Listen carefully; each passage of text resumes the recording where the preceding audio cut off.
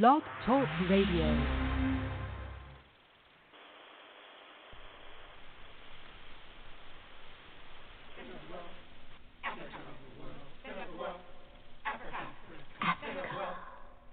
Center of the world. Latitude 0, longitude 0. Planned by the Creator. Xanthropus was the first man found on the earth. That earth was the motherland, Africa. We know that without total understanding of what happened in the past, it would be difficult to relate to the future. We know that within the structure of the music, there should be a message, and the message should be truth. So now, we give you Africa, the center of the world.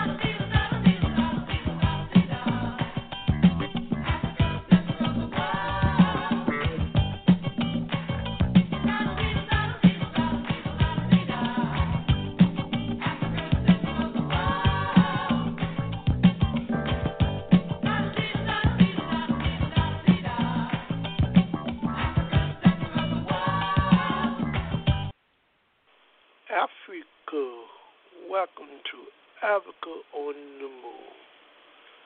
This is the honor and the privilege, as always, to come in your home this evening, where we can speak truth to power and to provide you with information so that you can use it as a tool for liberation. That's to help liberate your people and to help liberate humanity from all of the various forms of oppression.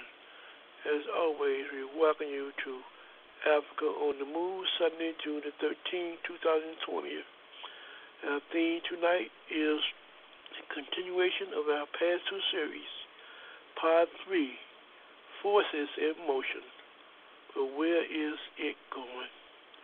Part 3, Forces in Motion. But where is it going? That's our theme for tonight, like always.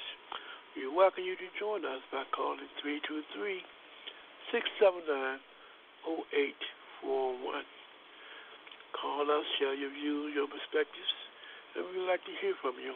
Because remember, without information, we can't think. We need this information. But more critically, we need organization. So we want to encourage you to join an organization. If you're not in one, join one. If you don't join one, be in one. That's the only way and the best way you can properly help move our people forward and advance your struggle and humanity.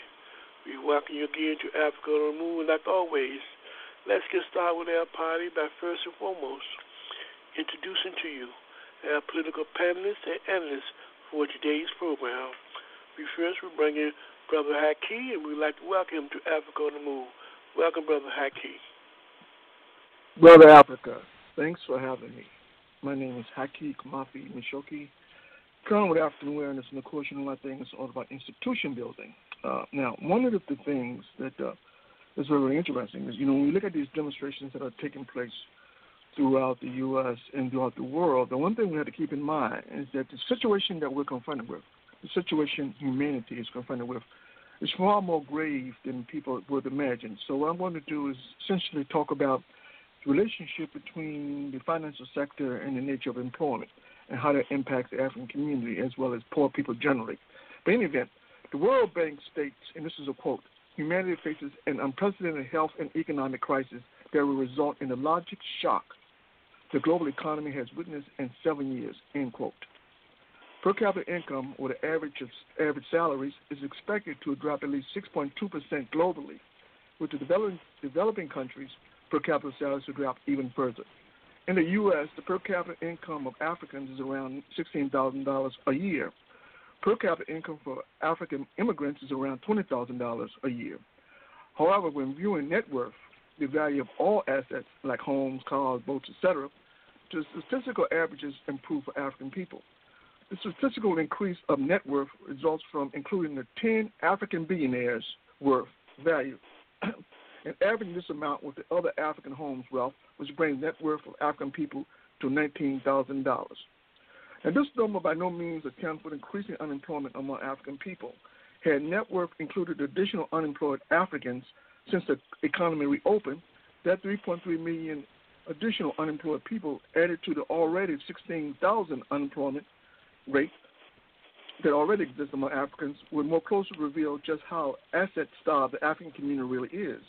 So when progressive economists point out the net worth of Africans is zero, this is certainly closer to the truth. Now, the repercussions of having so many people unemployed does impact the economy. This is particularly the case as the economy is now in recession. Recession is defined as the economy in decay because of trade and industrial shortfalls. This recession is exacerbated or made worse by two factors. One, the trade policy of the current administration, and secondly, an adequate tax base to fund industrial development. With regard to point one, the current administration has seeking ways to undermine China's development. Certainly one way would be to destroy the supply chain. Ironically, supply chains were created because of efficiency, at the same time keeping prices low. By destroying supply chains, the opposite effect applies. That is, the efficiency is lost in addition to increased prices in terms of the kind of commodities that people need to survive. In addition, rising unemployment, which affects the U.S. economy as well as its people's opportunities for jobs. The current administration is proposing an Economic Prosperity Network, acronym EPN. Now, the focus of EPN is to encourage Western nations to decouple from China and move businesses from China to nations more willing to bend to U.S. dictates. It's believed countries like India and Vietnam could be easily manipulated to serve the interests of the imperialists. Interestingly enough, discussions to bring back jobs to the U.S. were not viable because such a move will require government subsidies for these companies in the U.S. and as such will not be efficient or profitable because of the increased costs associated with production. In other words, subsidies have to be repaid through higher taxes, either through higher government taxes or value-added taxes, which we the consumers have to pay. So we're talking about essentially higher prices to buy food, goods, and services. Now, the point number two. Now, according to the Treasury Inspector General, 879,415 wealthy people owe more than $45.7 billion in uncollected taxes. He goes on to say, of that number, 369,180 tax returns are simply disregarded by the IRS, while another 510,235 are sitting on the desk of the IRS. In a time of recession, revenues are desperately needed by the government. The revenues can be used to fund infrastructure repairs leading to more employment. So why doesn't the government seek to recoup the old taxes? Of course, accounting laws are written so as to be so vague that a good accounting attorney could tie up courts for years. But I suspect the real reason why they refuse to go after the wealthy for paying taxes has a lot to do in terms of the corporate lobby effort, of the wealthy in terms of lobbying Congress. In fact, one of the real problems in terms of, when we think back in 1997, the number of IRS agents were 101,000 people. Currently, it stands under 76,000 people.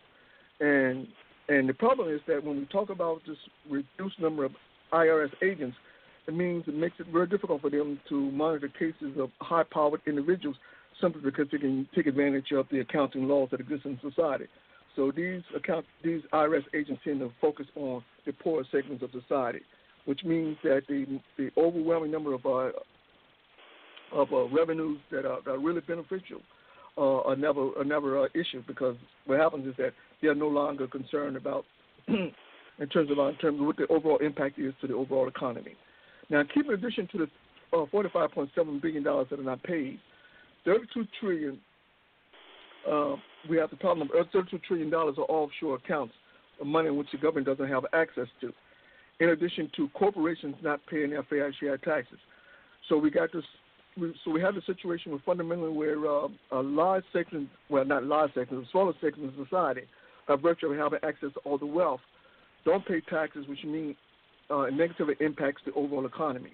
And that's something as working people, as African people, we have to be concerned about in terms of the overall impact. Now, so what does all this mean for the African community? One, the structured nature of unemployment is very much a part of capitalism. Paid labor impacts on profits, which is why during slavery, Africans were employed 100% of the time, even children as young as 3 years of age. In an era of diminished profits, with the exception of government stimulus, it is no surprise employment opportunities abound in prisons. My question to the African community is simply this. If our existence is more profitable inside of prisons, why would capitalists invest in humanity by creating jobs? So we got a fundamental problem in terms of the government's need in terms of revenue and the inability of that same government to have access to those revenues, which means that as unemployment continues to exacerbate, as it continues to get worse, inevitably what happens is that those positions of power have to look for a convenient scapegoat. We must understand who that scapegoat is and all the repercussions behind being a scapegoat. So institutions are extremely important in the African community, so we have to build those institutions because these fundamental questions have to be addressed. They have to be asked. We have to strategize and plan how we're going to move forward. Rebellions are fine, but we have to have something much more substantive in terms of moving forward, and we have to have those institutions. Now, close with that, Brother Africa, and thank you for having me on the show. All right, thank you, Brother Hakeem. Next week, on to Brother Anthony. We'd like to welcome him to Africa on the Move. Welcome, Brother Anthony. Thanks for having me. Revolutionary greetings to you, the fellow panelists, and the listening audience. My name is Anthony Williams. I'm an organizer for the All African People's Revolutionary Party, GC. Our objective is Pan-Africanism, the total liberation and unification of Africa under scientific socialism. All right, thank you, Brother Anthony. Following Brother Anthony, we'd like to welcome back our Brother Moses. Brother Moses, welcome to Africa on the Move. Thank you, Brother Africa, and greetings to everyone within the sound of my voice, especially the panelists, the illustrious panelists. I bear witness that there is one God, Jesus, the author and finisher of my faith, and that Mao Zedong is his messenger for government. I've been in the struggle for scientific socialism from the moment I was introduced to Marxism during a government class back in my high school years, 1968. I call Marxism the race to cure racism. And I thank you again, Brother Africa, for allowing me to be on the show. Okay, we have a special guest who have joined us. We're going to bring this call in right now. We're going to ask this caller to introduce themselves, and they can make a few opening statements in terms of comments.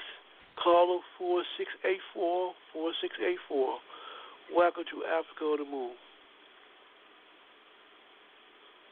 Greetings, Brother Africa. Greetings, Brother Africa. Thank you. I am just fine. I'm very pleased to have the opportunity to sit in and listen to some wisdom and knowledge, and looking forward to hearing the progressive movement of our people. Thank you for letting me speak out your time. And if you have any comments you'd like to make, just let us know. We're going to have your mic open. Okay? All right. Thank you very much. I appreciate that. What we're going to do right now, panelists and participants, we're going to pause for calls for a few minutes. We're going to take a break, and when we come back, we're going to our first segment on what's going on in your world and the community. We'll be right back. You're listening to Africa on the Move.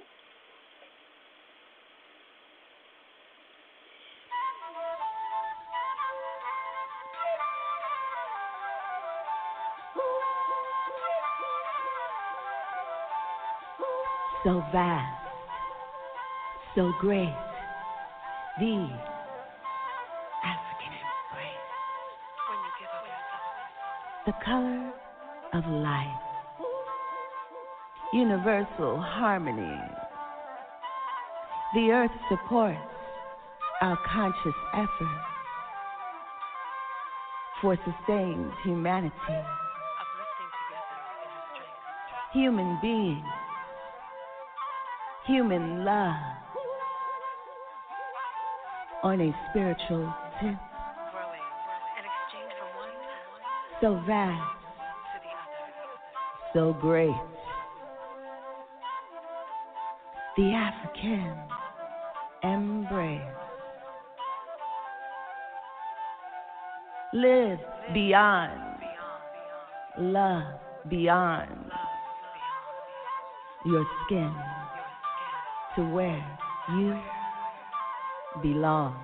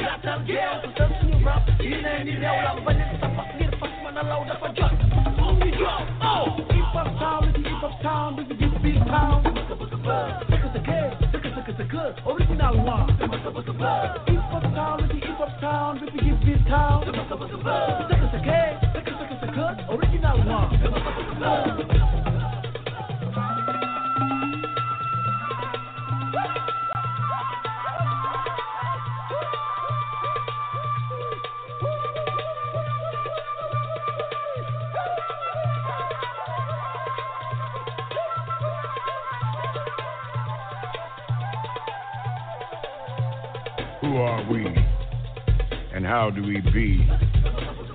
We are doo-wop and bebop and hip-hop and we don't stop. You see, it started a long time ago and it wasn't a show.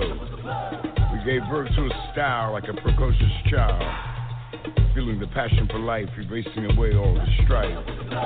Telling our tales with verbal mail, putting honey on the blade, creating language to persuade. Share who we've always been. Always a blessing, never a sin. We are doo-wop and bebop and hip-hop and we don't stop. See, our mother gave birth to everyone on earth. See, we echo her call and always walk tall. Because we're hip to the world, so we create black pearls that everyone can wear, that everyone can share. We can't live in despair, so we shine everywhere. On and on. On and on. On and on.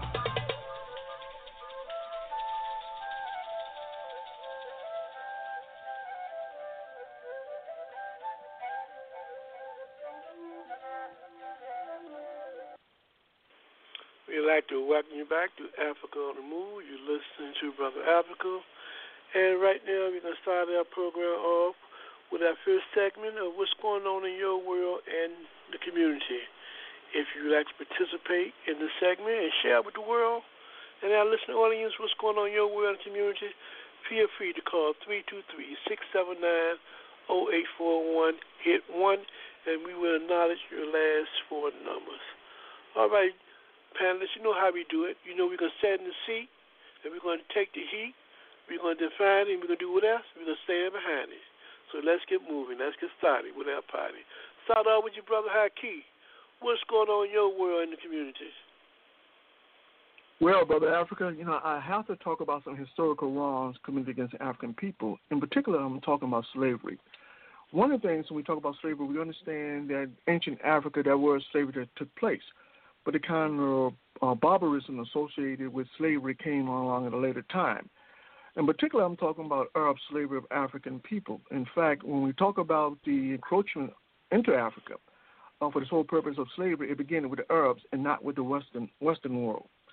So I wrote this, so I think it gives pause for people to start thinking about some of the racism so inherent in terms of so-called Arab culture and why it must be addressed. But in any event, racist mockery and reprehensive language directed toward African people is commonplace in Arab society. Even during Ramadan, the holiest month, racist depictions of Africans graced the TV screen. In Egypt, a program entitled Azmi Way Asgan features actors in blackface posted in stereotypic roles as maids, servants, and prostitutes. In Kuwait, a series called Block Gashamara, it means block of jokes, portrays Kushite Nubians in Sudan as lazy or cynical. Egyptian cinema not only embodies stereotypes, goes a step further by utilizing the N-word. Much of this cinema seeks to elevate the virtue of whiteness while demeaning blackness. Interestingly enough, most of the racist Arab programming focuses on the Kushite Nubian community.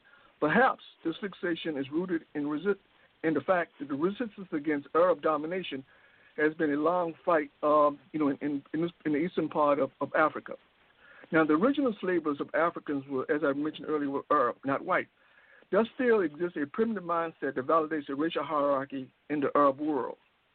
Tunisia, North Africa, for instance, status as slaves for Africans is encoded in the culture. Africans bearing the names of their ex-enslavers are given a designation atig, which means free from which precede their names. This deeply ingrained notion that African subjugation is both rational and desired continues to manifest itself in ways to reveal an explicit bias against African people. None of these Arab societies seek to create laws banning racism. In fact, in particularly in Arab struggle for self-determination for Africans is not even considered. Muslims for America, an organization that exists in America, an organization founded by Pakistani Muslims, seeks to foment American foreign policy in the interest of Muslims, not all people, just Muslims. The focus on Islam ensures the struggle of African people would not be considered with the beneficiaries of said policy change solely benefiting Muslims, even in the African country. This propensity to prioritize African interests often run counter to African interests. In the U.S., Arab communities tend to focus on foreign policy. Conflict inevitably arises between African and Arab communities when Arab communities evaluate African struggles for economic justice, ending police brutality, gentrification, and poor schools. Consequently, Arab participation in African demonstrations are very small to non-existent. Perhaps Arab identification with whiteness is a contributing factor. The fact that 58% of Arab immigrants identify themselves as white, according to the U.S. Census, speaks volumes about a propensity to give tacit support for oppression of African people. Wrongs committed in the name of Islam must be confronted. Now, valid civilizations have long been doing a masterful job resisting Arab domination and exploitation.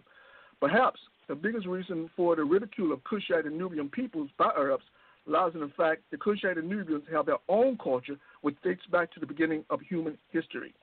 It is time to acknowledge Arab nationalism is in opposition to Islamic teaching and as such should be viewed as haram. Until then, the clash of civilizations will continue. Wow, Brother Haki, you let out a big one today. That's interesting. We'll come back and speak to that somewhat, but I know we're going to have a special program just dealing with that phenomenon. Next, we can go to Brother Anthony. Brother Anthony, what's going on in your world in the community? Certainly. There was there was a murder of an African that took place over the weekend in Atlanta, and let's see, the policeman that perpetrated it was fired, and the police chief resigned. And to put this in context, bear in mind that Atlanta has an African mayor. So I think this speaks to the limitations of using, relying exclusively on the vote as a be-all and end-all of our struggle. And that we need political organization in order to hold our leadership accountable for the decisions that they make. And that the uprisings that are taking place in various parts of the U.S. and around the world are in response to the continued police repression of African working people around, in the U.S. and other capitalist countries. But I think we have to have and understand that we will not achieve our liberation or equality without permanent political organization. Okay, thank you, Brother Anthony. And we now will go to Brother Moses. Brother Moses, what's going on in your world and the community? Thank you, Brother Africa. I want to seize the times, as they say. I want to say that I stand in solidarity with the brothers in the Pan-African movement. That in the spirit of W.E.B. Du Bois, Kwame Ture, and certainly in the spirit of the Cuban people who heroically sent troops to Angola to beat back the South African army. I think, the just struggles of the people naturally support each other, and we have an international working class movement that has solidarity and internationalism. And in that spirit, I just want to read, take about 2 minutes to read a little analysis I wrote back on Thursday, February 27, 2014. Dear Linda, Marxism teaches that the state or government comes about due to the emergence of class society. The existence of the state is recognition that there are classes in the social order and that one class has to control the rights of the other classes in order to dominate society and pursue its class interests. That's basic Marxism, i.e., the state can only serve the interests of one class. There can be only one ruling class dictating its interests to the rest of the social order and thereby suppressing the interests of the other classes. In fact, the essence of the struggle reveals that there are only two classes in developed capitalism, i.e., the workers and the owners. Racism is a strategy of the owning class to divide and conquer the workers in order to maximize profits. Pigmentation of the skin is not that critical otherwise. It is a tactic used by the black owners to keep their market cordoned off and exclusive to them. It is a tactic used by the Anglo owners to gain super profits, above normal exploitation from the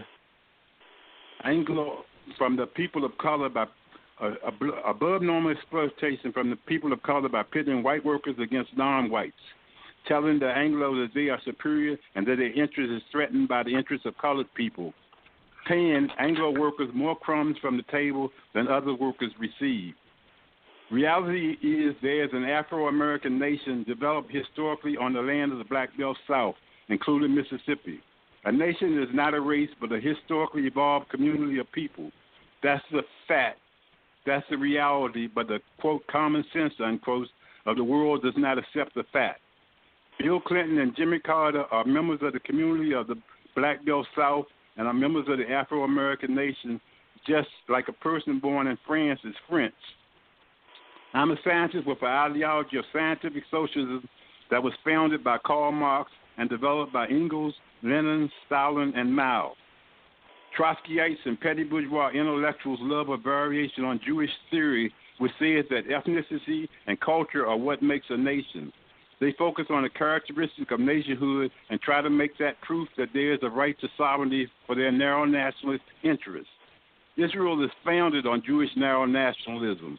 White nationalism is no different from black nationalism in that both are ideas being perpetuated for the interests of a few, and is nothing but idealism and not dialectical and historical materialism upon which Marxism and scientific socialism is based.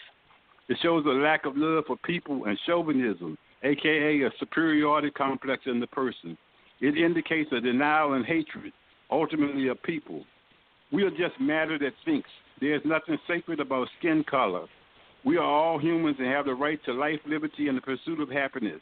We need compassion, empathy, and caring for all people. And thank you. I'll just leave it right there, brother. Thank you for allowing me to say that. Thank you, Brother Moses. And what we're going to do right now to our special guest, we're going to see if our special guest has anything that they would like to say in terms of what's going on in their world and their community. So we'll come back to call 4686. Are there anything that you would like to say in terms of what's going on in your world and your community? Call 4686. Thank you, Brother Africa. I'd just like to bring you greetings from the state of New Mexico, and just like to let you know that we're having a great awakening in the state of New Mexico, the coming together of the working people, recognizing that they only have one another. And because of that, there's a grassroots movement that is continuing and bringing the people together. And so we just want to bring in some more information and enlighten them as to the method, how to formulate, implement, whatever is needed for the common goal. Thank you. All right, Carla, we thank you. And what we're going to do right now, we're going to take another quick station break. And when we come back, we're going to discuss some of the issues that has been stated in terms of what's going on in that world community. And we don't want you to go nowhere. We'll be right back. You listen to Africa on the Move.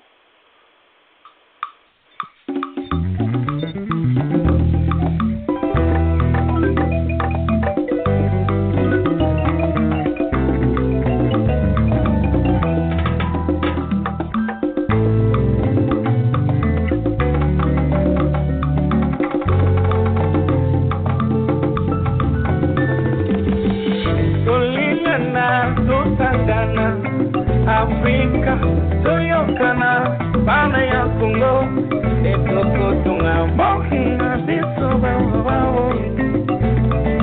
Fake Moufano, Patrice Emery Lumumba, le patriotisme, Toufate Moufano, Kwame Nkrumah, l'unité africaine, André Blouin, Malcolm X. Nous disons non à la guerre, à la haine, au racisme, au tribalisme, pour le développement de notre continent africain.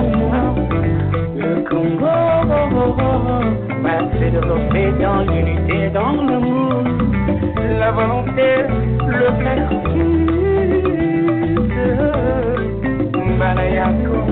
L'amour, la volonté et le sacrifice pour le changement du Congo. Congo Love pour un Congo nouveau. Madame Patricia Lokwa, servant. Banaya Congo Tolingana, Osangana. Africa, we are strong.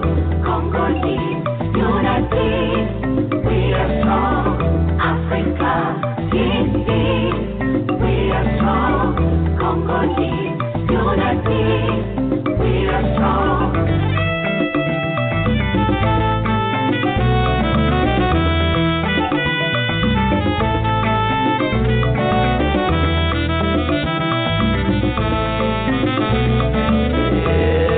Moja ni nguvu, tushikane mkono, watoto wa Afrika, watoto wa Kongo, tuache chuki, ubaguzi wa kabila, tuungane, tupeane mawazo, ndo tutajenga Kongo,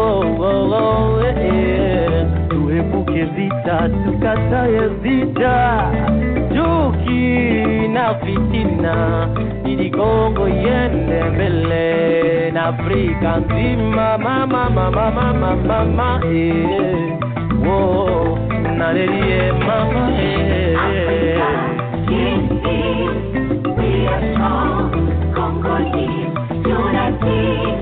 We are strong, Africa, unity.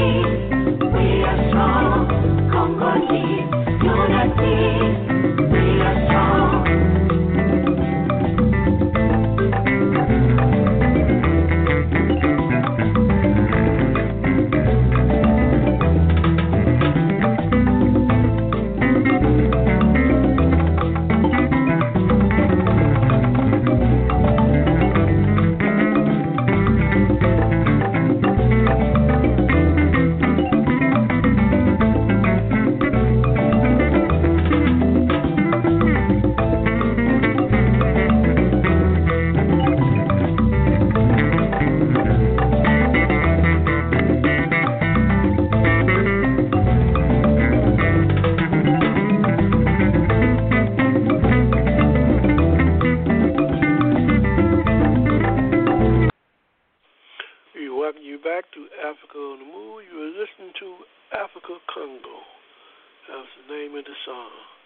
Welcome back again to Africa on the Move. As we stated prior before our break, we were discussing what's going on in our world and our community.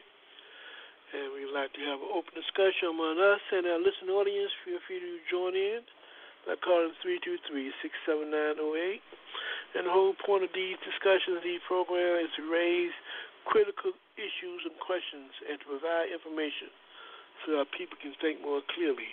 And from time to time, we will introduce you to organizations because we recognize that the biggest contradiction that we have as oppressed people, that all oppressed people have, is they are disorganized. So we like to encourage people to be organized, and the best way to be organized is to function in an organization. So we want to encourage you at all times, join an organization that is working to help liberate your people or to help liberate humanity from all of the various forms of oppression.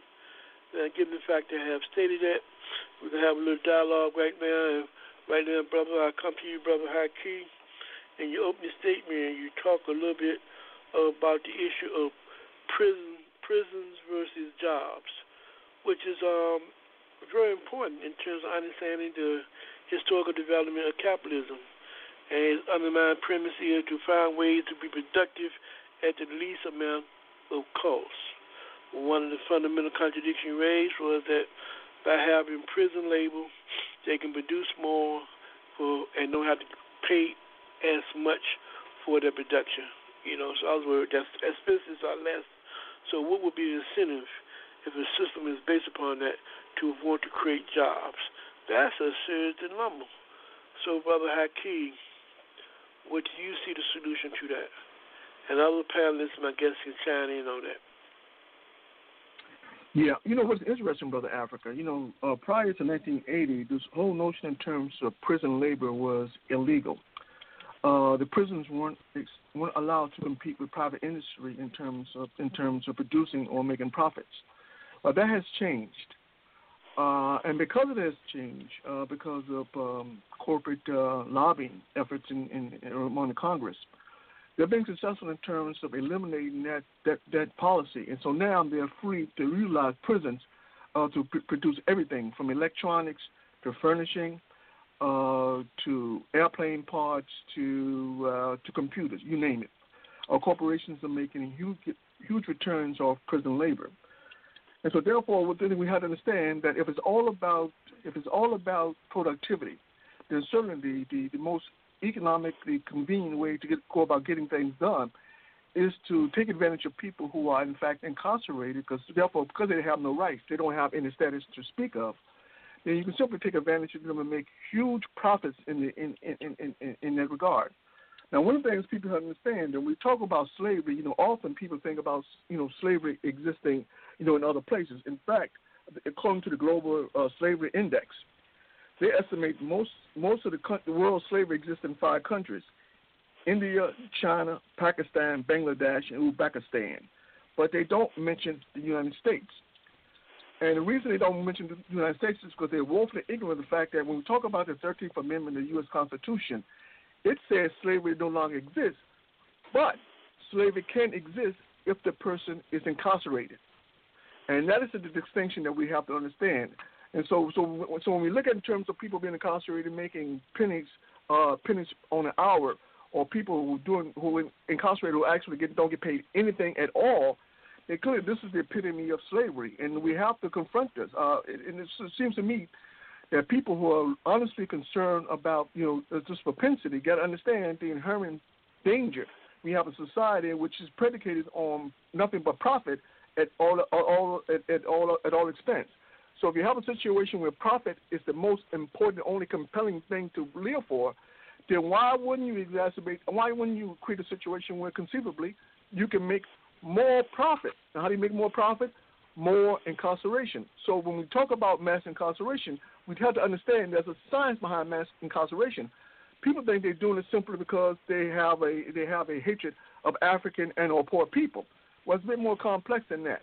We got to see this thing in economic terms to understand the economic benefits in terms of locking up increasingly larger and larger number of people.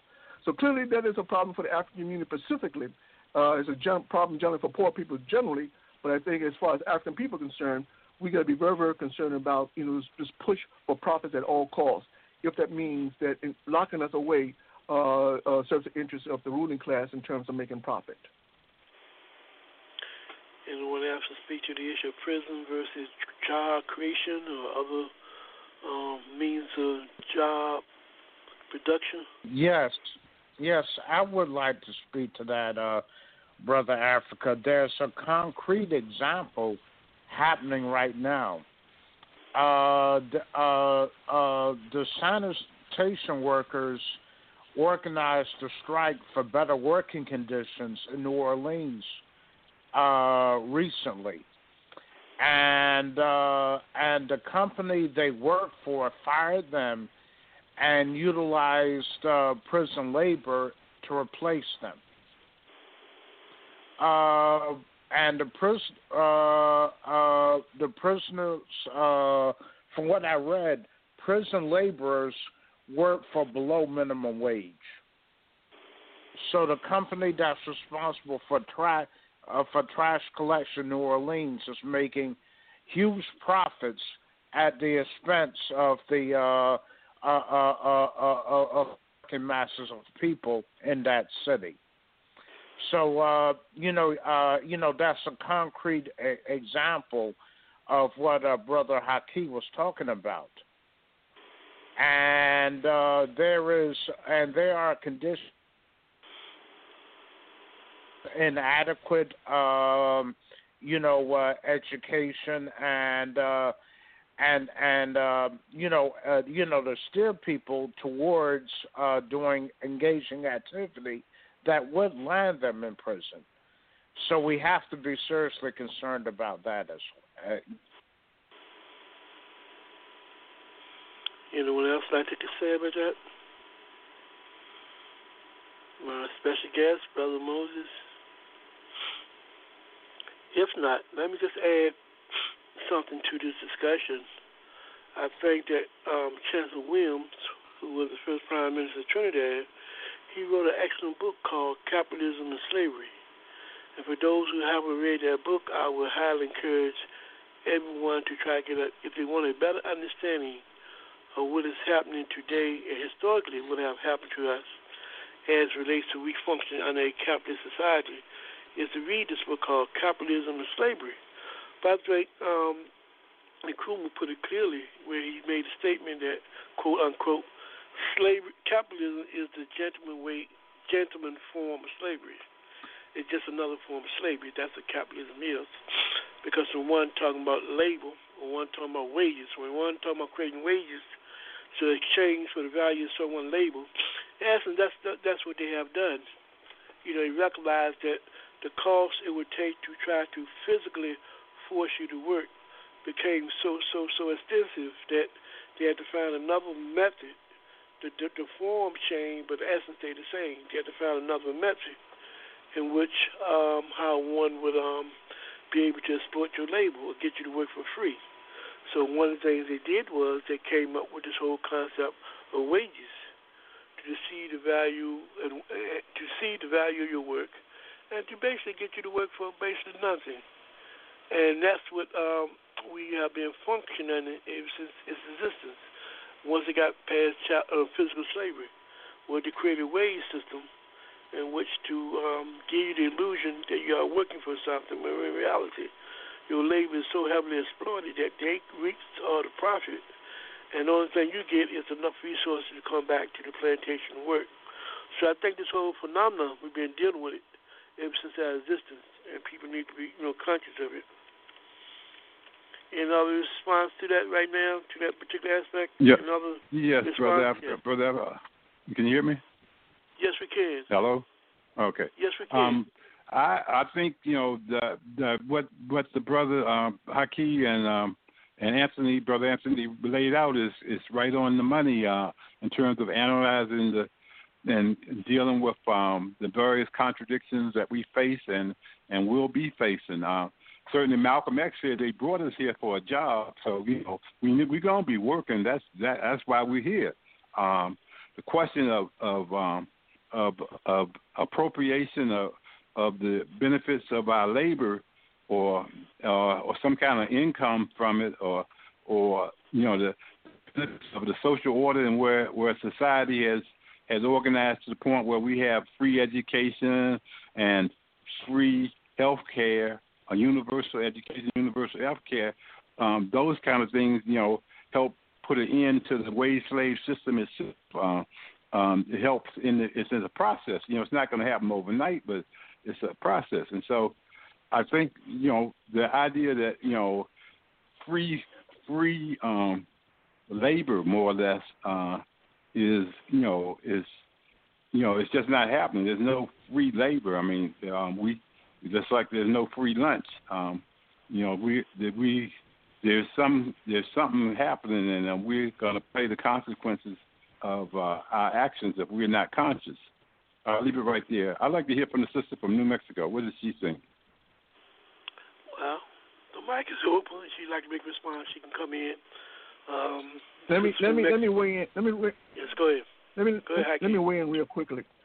One of the things, and when we talk about labor, Brother Africa, I think we have to be very, very clear. We're going backwards in terms of labor standards. One of the things, back in the late 18th century, there were motion studies. In other words, to complete a job, they actually measured how many movements you have to enact to complete a task. And there was actual studies in which they actually monitor how a way in which people should move to maximize their productivity or maximize the amount of products they produce. Now, when we think about in the current context, we think about Amazon, and we think about in terms of the conditions that people are under, which include people not taking bathroom breaks, people peeing in cups and bottles, and we think about in terms of perpetual motion of human beings. Then clearly, those kind of things are not in the interest in terms of not only the health, but the emotional stability of human beings. But yet, the health or the emotional stability of human beings is not a question. It's not a concern of capitalism. Their focus is just money. And so to the extent that we are slaves, many of us don't recognize that, in fact, we are slaves. And it's good that you clarify, what it is to be a slave in terms of wages.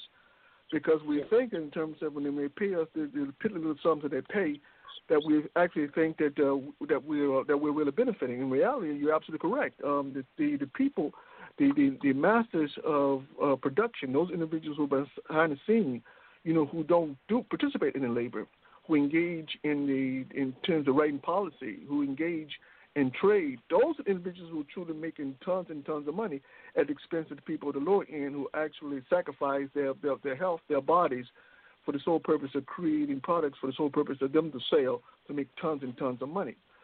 So ideally, it should be a situation where when people work and you produce, that then there's should be some correlation between the value of what is produced and what people are paid.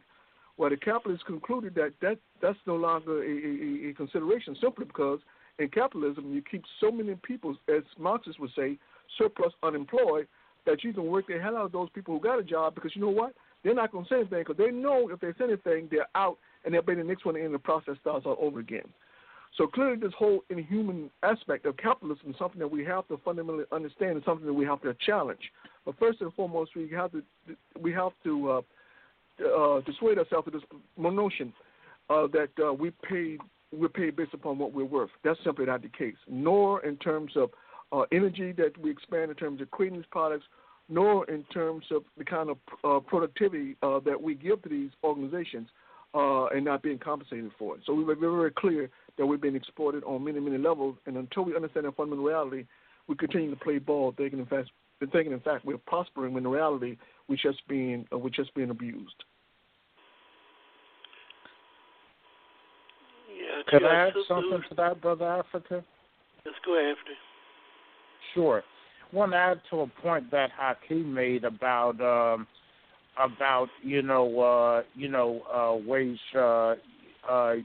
slavery in effect.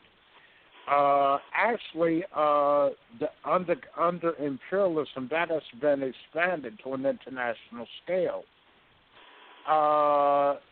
Due to advances in technology and communication, production does not have to take place where at the same location where the corporation is headquartered. And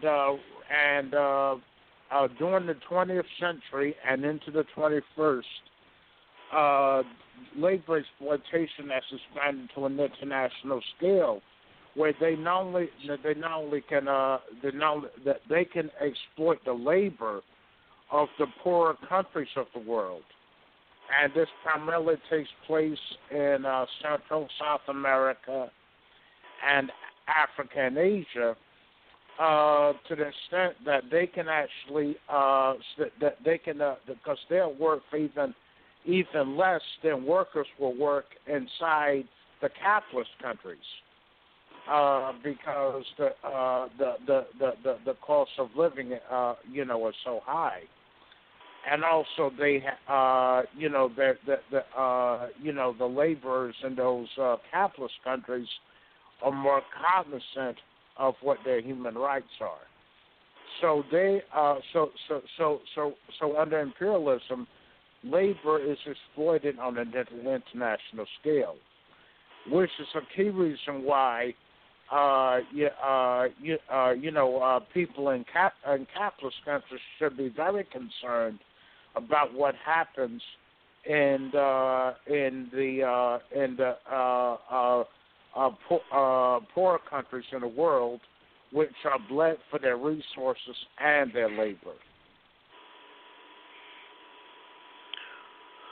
Which one of the point you made, Anthony, and we'll move on to another point, because there are so many lessons we can get from this, but we're just trying to share some things to raise the consciousness of our listening audience. The question where you said the so-called headquarters of a company doesn't have to be located in the same place where production takes place. That's what is happening, is as good as what's happening inside the U.S. today. If you look at many of the multi-corporations, they are running companies all over the world, other countries. And at the same time, by putting workers up against workers over here, it created a scenario where workers in the United States and the downplay of not having production here in the United States and people being unemployed, those who own the companies have no allegiance to the people here. It's no longer there about national boundaries, because their whole driving force is to find cheaper ways of how to produce a product. So therefore, yes, they go to other countries, have other workers work for a cheaper price, make a product, and then they sell it to the rest of the world. Well, what happened over here? Where people live inside the border of the United States, you become permanently unemployed. They are now even talking about there are classes of people in this society that may be born and never have a chance to get a job. That's the scenario they have created. That is the future that many of us will be looking at.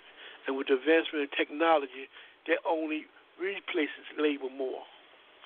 And all these things add up to a society of what happens when you have a group of people who a few feel like they have no more value that they should have as human beings. They have no more value as a human being because they can't make no more money for them. So what happens when you have a society where the concentration of power and wealth is in the hands of a few people and the rest of the people don't have anything? How does this situation bear itself out? What take place? And we can see what has begun to take place in terms of the clashes that we are having around who will be able to live in decency and who will not, who will make policies based upon their well-being and who will benefit from them and who will not. I mean, again, it's all systematic and just another form of sophistication of slavery. So anyway, job well done, panelists. Let's move forward. And to our sister from New Mexico, anytime you would like to chime in, just say so. The mic is open to you. Let's move in. Haki, one other point we'd like to make, and I'd like to just make this point to our listening audience and to our panelists today. This issue has multi-levels. It's a very complex issue that African people must resolve in order to unite the continent of Africa. There are no such thing as a North Africa and a Southern Africa. The Africans in the South and the Arabs in the North. This problem has to be resolved. But you did raise the question, Haki, and it's a very delicate question because we got to consider many factors in terms of when we raise issues and struggles. We must be conscious of all of the factors that that surrounds us and how they can be used, be manipulated. It's very sensitive, this question of Arab versus African. Arabs, many people run the position that one of the fundamental problems on the continent of Africa is Arab exploitation and oppression. And they see these two entities as totally two separate entities, and they are odds with each other. How do the panelists view? I heard Haki's position. He can clarify it. But one of the questions I have in terms of that discussion, the African people must have, as well as those who perceive themselves as Arab, whether or not is that a distinction or difference between the two. Do you see both of them were in the same group, or they are totally two separate groups, Arab versus Africans? Let me respond. Let me go first. Yes. Go ahead. Yeah. Well, here's the thing, objectively speaking, Brother Africa. When we talk about Arabs, we understand that Arabs is a culture. It has nothing to do in terms of ethnicity per se. And so because we understand that Arabs come in many different shades. We understand that. But what happened is in terms of Arab nationalism, they're talking about a particular shade, particularly from light brown to white, epitomizes what it is to be Arab.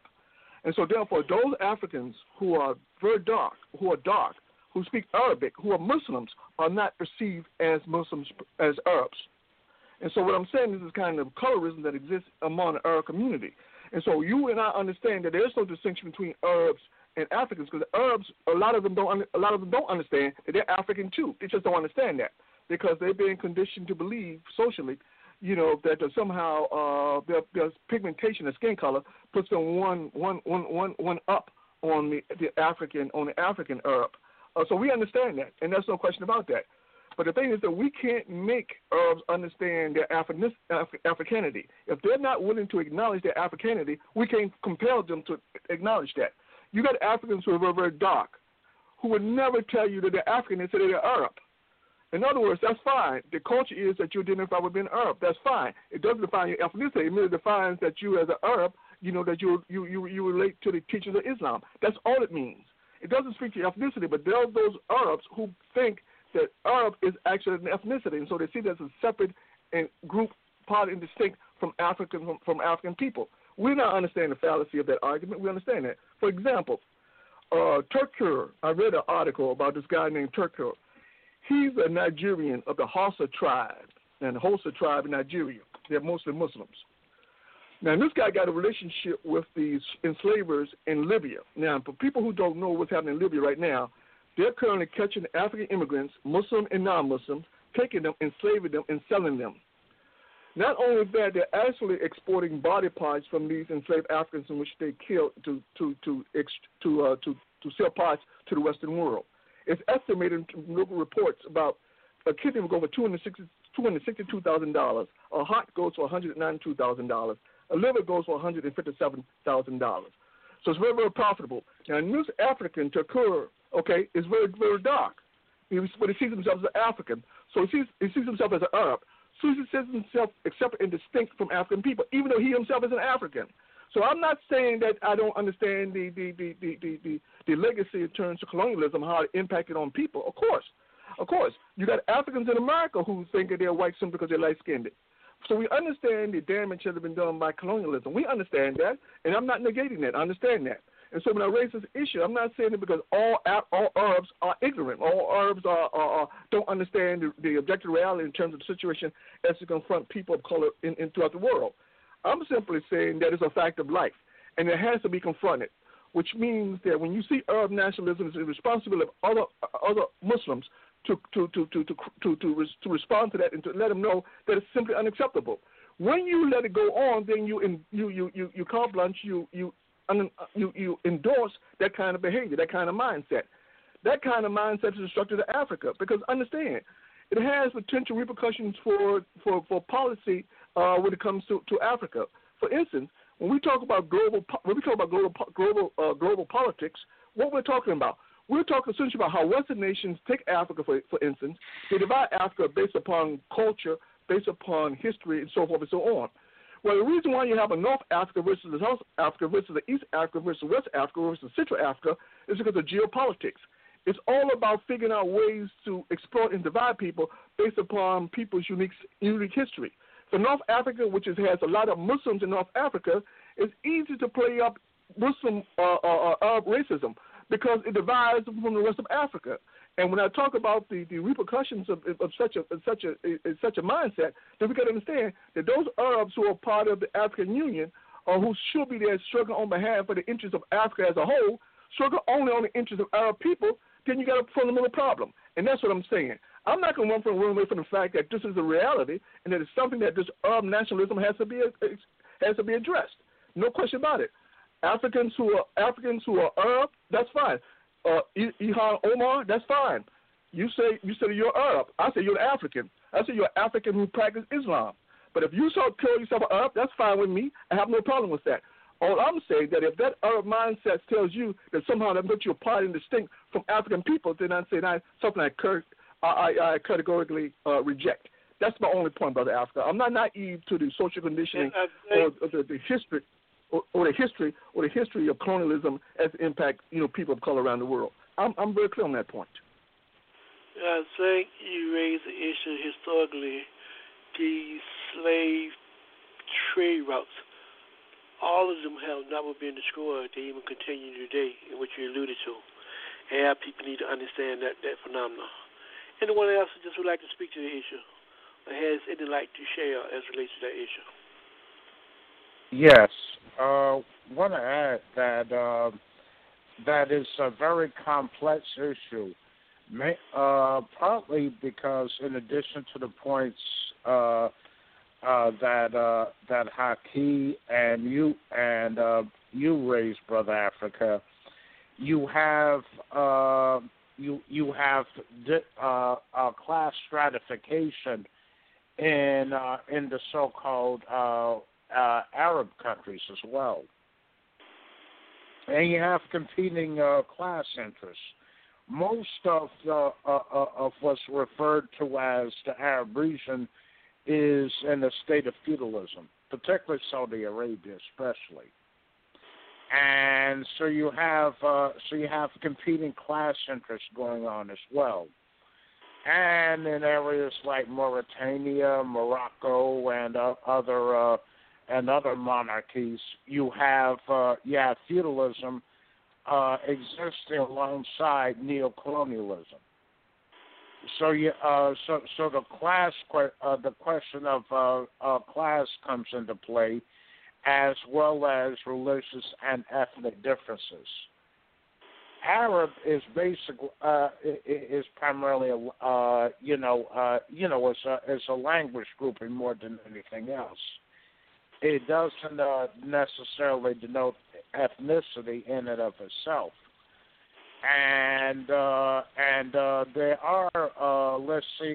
are some Arabs that have shown solidarity with African struggles. So, for example, the Palestinians who are having their own struggles as far as the land question is concerned with the Zionists. So and they've so I think we I think it's a delicate question, and it's very, and we have to guard against putting all Arabs in a particular category, because they have their class and ethnic issues just as Africans do. Let me make it less intricate.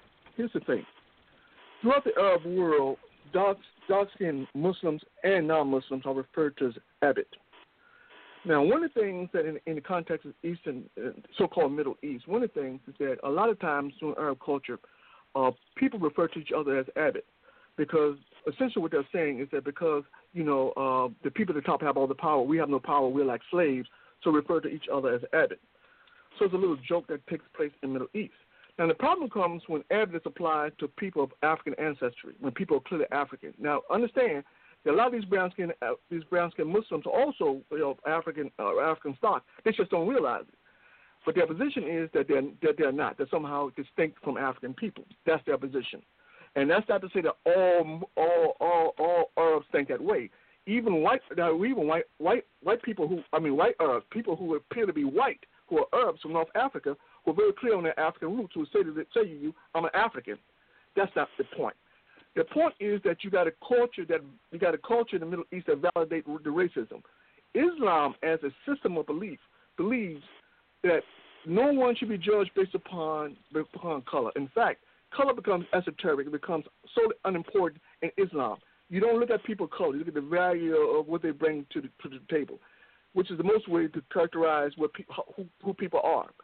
So the mere fact that you got people who practice this religion who somehow still, despite the tenets of the religion, advocate racism or colorism, I'm saying that it needs to be exposed. It's anti-Islamic. That's all I'm saying. It doesn't negate the fact that people in the Arab world who understand what's going on, people in the Arab world who are proud of their African roots, people in the Arab world who understand the issues that impact humanity. I'm not saying that. As a matter of fact, most Arabs in America are in fact Democrats. That's because they have some fundamental understanding of the fundamental contradictions or fundamental injustices inflicted upon people in society. So they understand that. And that's not what I'm saying. And that's not what I'm saying about. I'm talking specifically about that mindset that exists in those Arabs, both in the Middle East and in America, which suggests that somehow that if you don't look like if you don't look like them, you're brown or white or whatever. If your complexion is not of that color, then somehow you're not truly Muslim, or you're not truly Arab. So that's the only point that I'm making. I'm not saying anything about anybody all Arabs or anything. That's not what I'm saying. That's not what I articulated. That's not what I'm saying. What I'm saying is very, very clear. You have to have some discourse around this issue in terms of colorism and race or bigotry that exists in the Arab world, because it does have implications for Africa. Because as I stated before, there are many Arabs who are part of the African Union, and if their position is that my focus is totally on Arab concerns or Arab issues, then what happens to the issues pertaining to Africans? What about neocolonialism, oppression of African people? What about the systematic looting of the resources of Africa? If your position is that those are not Arab issues, then you have no compelling interest to even engage in those kind of interests. So what I'm saying that we have to confront that. We have no choice. Just as we confront with the kind of bigotry and the kind of narrow-mindedness that exists in the Christian world, we don't have a problem critiquing that. We critique it all the time about corrupt and hateful and unchristian-like behavior exemplified by so many Christians. We have no problem in terms of talking about that kind of hypocrisy. Well, Muslims are not exempt from examination in terms of the same kind of hypocrisy. So that's the only point that I'm making, and I'll simply close with that. All right, Brother Hackett, your point is well taken. Again, we just want to share information with our listening audience, and you can share back with us. You can write us. Give us your views, your comments based upon what have we discussed and the issues we are taking upon and what you think about it. And you can email us at africaonthemove2@gmail. We would love to hear your thoughts. And also, if you have special issues that you would like to address, we invite you to come on as a guest. Write us at africaonthemove2@gmail.com. What we're going to do right now, we're going to take one more question from the segment, what's going on in our world and community, and then we're going to make a transition to our theme for the night, which is 5-3, Forces in Motion, but where is it going? Brother Anthony, you alluded to one of the points in your opening statement of what's going on in your world community, to talk about the nature of the vote. Some people may see the vote as be-all, end-all. And I would just like to have a little bit of discussion on the fallacy or the error if we look at the solution to our problem is based upon voting. Panelists, do we have anybody on it dealing with the premise that the voting is the be-all, end-all? That's ultimately where we need to go. Okay, so since we don't have it, let's talk a little bit about the danger of looking at the voting as the be-all, end-all. Anyone would like to start it off? I'll start it off because one of the problems with voting in the context of the history and the reality of the United States is that if you comply to the principle one man, one vote, and you live in a society where you are heavily disproportionate in terms of numbers, you are a small, quote-unquote, minority group, in and of itself creates the great possibility that you never will achieve the kind of things that you are desiring. That's number one. Number two, we have seen that even when you try to leverage your vote and put representatives, when they call this concept of representation, democracy representation, even when you choose so-called representatives, we have seen how the system is structured is that your vote comes up against money, and money has proven to dominate and rule. So you can vote a person in, but if you don't have the money to influence, persuade his way of thinking and his interests, then many times your voting interest is not acknowledged. We also can see that fundamentally when you talk about the relationship between politics and economic, ultimately it's the economic aspects runs and dictates the policy or the politics, which really is backwards. This is why I raised the issue that we got to be very careful and not be deceiving that any political party and ultimate solution to our people's problem will be resolved through the vote. I'll stop there. I'd like to hear other folks weigh in on this phenomenon. I would add to your points, Brother Africa, that something that Brother Kwame Ture pointed out many years ago, that Africans often, go into organizations, fronts, or coalitions without first being organized, and we've made that mistake repeatedly over the nearly 150 years since we put an end to chattel slavery. That we don't have our own independent political organization to hold our leadership accountable for the actions they take. And so we're often in a dilemma where we elect leadership that doesn't act in interest. A couple of cases come to mind. It's the case of Barack Obama, and that's the highest elected position available inside the U.S. Yet having him did not do anything, hardly anything to advance the interests of the masses of African people. If anything, they got worse under his administration, ironically. A lot of people have a hard time seeing that, and there are a lot of people that are that confuse visibility with power, and we've got to make that distinction. Just because you're in a visible position does not necessarily mean you have power.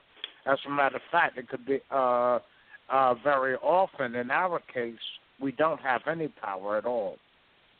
We probably have more elected officials than any other ethnic group inside the U.S. Yet we're still,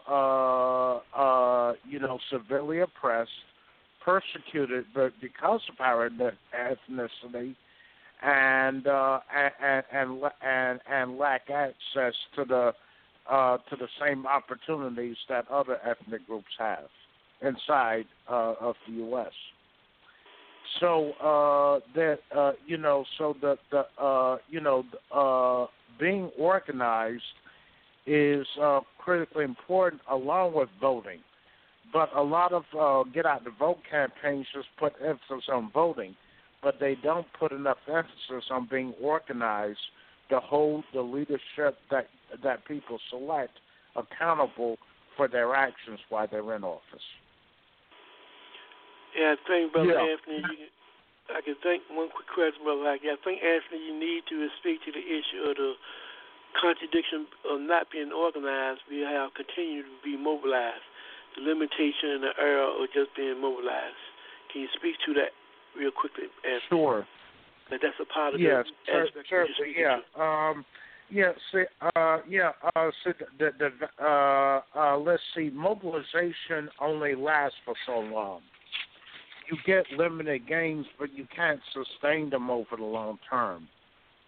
Permanent organization, you can actually sustain your struggle over a longer period of time, even when the media attention goes away, because you're organized around certain principles or concepts that that are important for sustaining society over the long term. So it is critically important that Africans belong to a political organization in order to gain our liberation. Brother Hackey? Yeah. Well, here's the thing, Brother Africa, and you're absolutely correct. One of the problems that once the Supreme Court validated the Citizens United, it would state that money defines your ability to speak, and as such, that money can be used to penetrate and influence the political system. Then the gates were wide open, and so therefore it's all about the money. And so the problem in terms of representative democracy is that one of the things is that when you elect these people to go to Congress with the expectation they're going to serve their interests, we got to be very, very clear that the way the system is set up is not set up to ensure that they can even fight for the interests of the masses of people. What happens is that those people get in positions of power and they're essentially corrupted, in which they're confronted by lobbies with lots and lots of cash, corporate types with lots and lots of cash to give to them. In return, they vote the way the corporations want them to vote. And so therefore, so when we talk about representative democracy, we are very, very clear that none of them go there to really represent the interests of the people. I mean, there are exceptions. Historically, there have been exceptions, and I think certainly one of the exceptions, AOC. I think the other sisters who are part of that the Quad, they do a very good job in terms of articulating the needs of the masses of folks. But to the extent that can be sustained is questionable. I'm hoping that AOC will stay the course, because when it comes to co-opting people, it's a very, very gradual process. And so I'm going to wait and see, assume that the sister is reelected, and see what kind of policies she endorsed, what kind of policies that she pushes. So I'll wait and see. It's what kind of policies the remaining members of the Quad are going to push. What are they going to do in terms of the quality of kind of policy that they're pursuing? So I'll wait and see what happens. Now, this whole question in terms of one man, one vote, Brother Africa. We both understand there's no such thing as one man, one vote. It never has been, and the reason is very, very simple. You can't have electoral college determining the outcome of elections and then talk about one man, one vote. In fact, what the electoral college do is actually nullifies votes. So you have a situation where a large state, let's say like California, depending on their representatives who represent the electoral college, depending on how they vote, depends on who wins the election, irrespective of how many people or the popular vote or the number of people who actually vote for the candidate. So this notion in terms of one man, one vote, particularly when we talk about the presidency of the United States, we got to understand it's just a joke. It's just a joke. And then the power in terms of electing the president resides with those people in positions of power. It always has been. This is why they refuse to abolish the electoral college. They understand that. So this one man, one vote sounds good. It encourages people to vote, but the reality is that their needs and aspirations could never be articulated by their representatives, both because of the kind of corruption that's inherent in Washington politics, and also because of the electoral college that in fact negates their vote simply because it doesn't take into consideration who's actually voting for who. So clearly, Brother Africa, you're absolutely correct. This is all a sham, and for anybody who thinks that voting is a panacea, then they need to rethink it, because clearly the system is corrupt from the top to the bottom, and nothing short of destruction is going to bring about a new day, and that's just the cold reality of it all. And I'll close with that. I'd like to jump in here. Yes, go ahead, Brother Moses. Okay, let me say first of all that ever since I've been eligible to vote, I've been voting. So I've been voting for years. I'm 69 now. Nevertheless, what you're saying is true. Voting is not the be-all, end-all. We have a strategy of a vision, hopefully a dream or a vision, at least a vision of what society should look like and how it should be organized and what needs to be done. And according to that, the strategy and tactics must be used to perpetuate and progress towards that end. So voting is just a tactic to use in a strategic objective. Certainly the sister AOC and the squad and even the sister out in Seattle, they're speaking up, talking revolution. And that's what we need. We need people who are not afraid to talk about qualitative change. Quantitative changes lead to qualitative changes. Nothing happens overnight. And so, it's incremental changes that lead to the qualitative changes. But we need people who are speaking out, who are saying just what the system is, what the system can do, what the system can't do, and speaking truth to power at all times so that the people can learn and see through their experiences what can be done. That's why Barack Obama was so important. We had to show in concrete deeds that black skin color was not just the be-all, end-all answer to our problems. And the only way we do that was to go through things. You can't go around things. You got to go through some things. And so, the question is the objective. What is the vision? What will society look like? What is it, a representative government, and how will you get those representatives? All that's part of the dialectic and historical materialism approach to change. Thank you. Yeah, that's very interesting. That's a very. Can I respond? Yeah, go ahead. That's a very interesting analogy, brother Moses. And on some point, I agree with you. But I would say this: one of the problems in terms of this one man, one vote, and when you talk about, in terms of the necessity, in terms of the process, and going through this process in terms of bringing clarity to people who maybe not understand that, in fact, the system is corrupt. And the way we demonstrate to people that the system is corrupt, we keep voting for these leaders in positions of power, and just to show that when they get in positions of power, their power is actually doing things. The problem is that we've been talking about this for a long time, Brother Africa. Brother Moses. We ain't just started talking about in terms of getting people in positions of power. The old thinking was always that if we get people in positions of power, they can fundamentally change things. Well, one of the things Brother Anthony alluded to earlier was the fact that we have more, or I think Brother Africa alluded to, we have more representatives in the political world than any ethnic group in America, but yet we're the most populous people in the whole country. The question is why? Well, clearly, this notion that we put too much stock in terms of, getting these representatives, in positions of power, thinking that, in fact, they somehow can change things. And I think you're right. I think that by having Barack Obama in positions of power, it illustrates, just how powerless our people are in the context of a system which is diametrically opposed to the interests of African people. And so by having him in positions of the most powerful job in the country, it proves to people that voting simply is not the solution. So we got Barack Obama, and then what happened? Nothing. Because what happens is that, he essentially acquiesced to the system. He had to do what the system wanted him to do, because if he didn't do what the system wanted him to do, he understood, and he said that himself, that if he didn't play ball, if he didn't acquiesce to precisely what the system wants him to do, they would kill him. He said that. And he's absolutely correct. If he would actually try to change the system, the last president of the United States who actually tried to change the system, who tried to implement democracy, was John F. Kennedy. They killed him. So Barack Obama was absolutely correct. He understood that if he actually tried to implement change, they would kill him. There's no way he could run. They would kill him because they're all around him. He knew that. And so therefore, if his position is that if I actually try to implement change, they're going to kill me, then what reasonably can we expect people to be elected in positions of authority? Do we really expect them to actually fight for the interests of the people? Unless they're willing to give their life, I don't think so. Now we're not voting revolutionaries. We're voting politicians. Politicians by nature are not going to buck the system. That's just the nature of the beast. So we have this Citizens United policy in place, law in place, which validates money in politics. Then politicians have the most opportune situation where they can make tons and tons of money.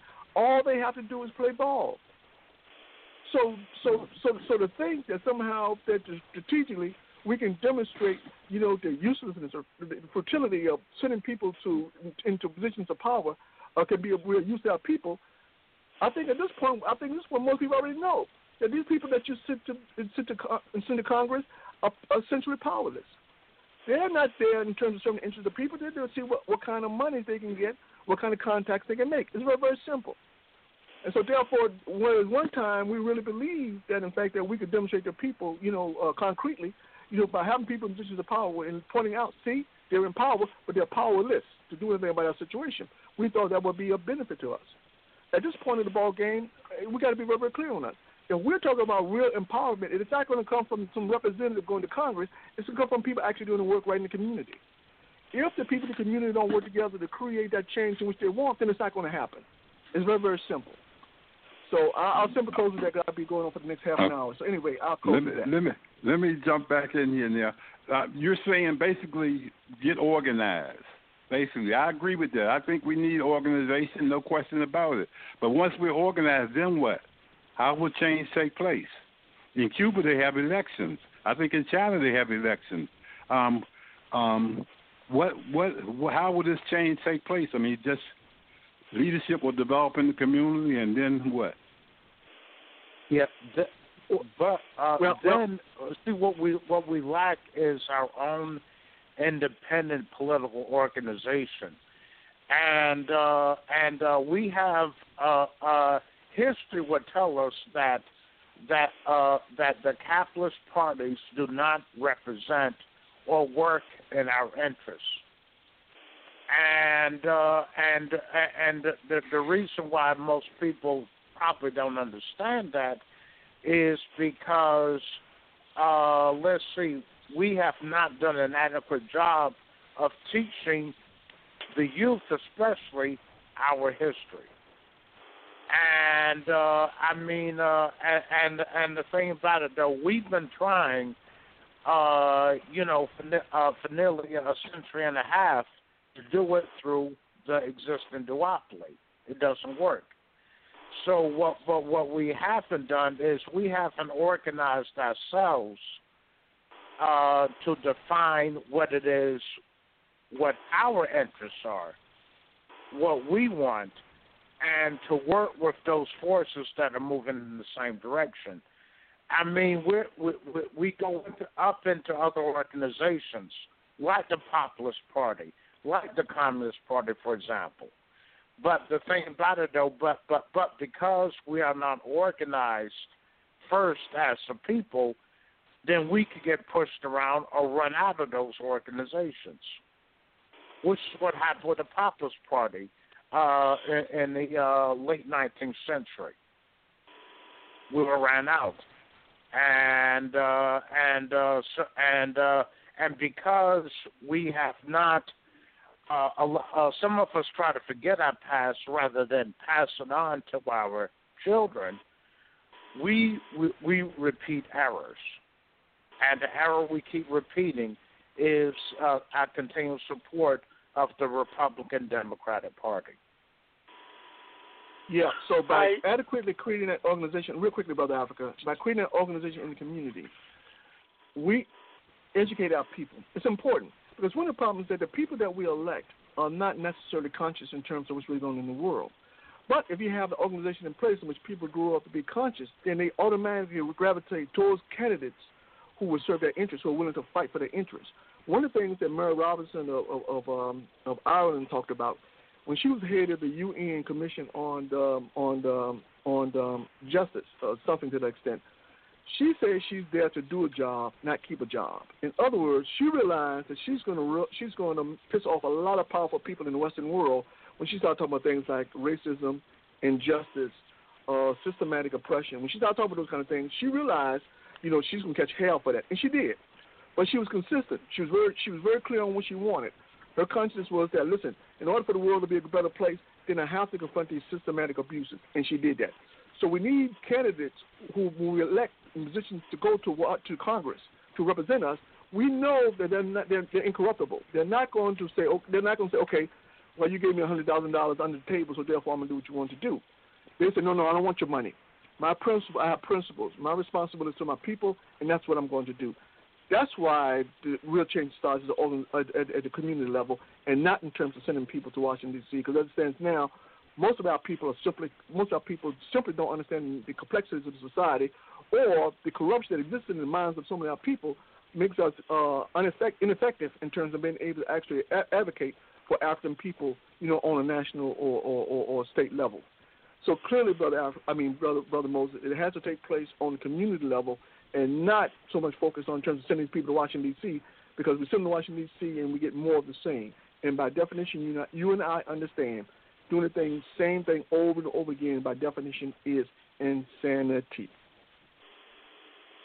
All right, panelists and our special guests, we're going to take a revolutionary cultural break right now. When we come back, we're going to start addressing our theme tonight, Part 3, Forces in Motion.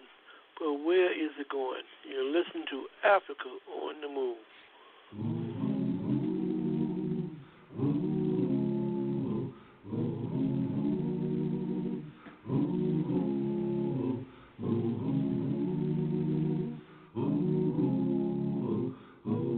Brought her in chains, living in pain. Today is the same, and nothing ever changes. Hung by a noose, can't tell the truth, filled with abuse, and everywhere there's danger. How long can this go on? When will the light I see? I know I must be strong to last through my journey, yeah, to last through my journey, yeah.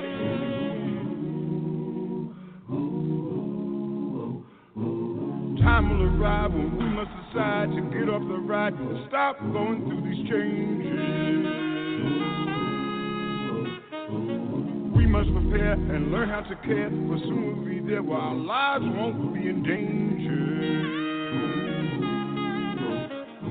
And when the light is clear, oh, how beautiful I will be to know that I've been here and made it through my journey, yeah, and made it through my journey, yeah, yeah, yeah, yeah, yeah, yeah, made it through my journey,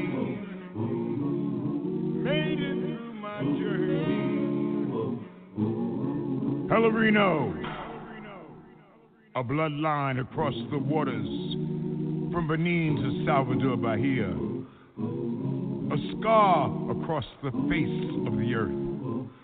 Pelourinho, the place they brought the Africans, the place where they tried to make them slaves. Pelourinho, you can feel the whip, hear the cries, and see the blood in the red clay. The clay that holds the stones together is African. And each stone is a bone from a people called slaves. Pelourinho is the place where death came to dwell. His neighbors did not complain, for he was a way out. From the cold gray cobblestone streets to the lifeless cathedrals, tall walls of demons called angels, haunted visions of white faces crucifying Jesus again and again.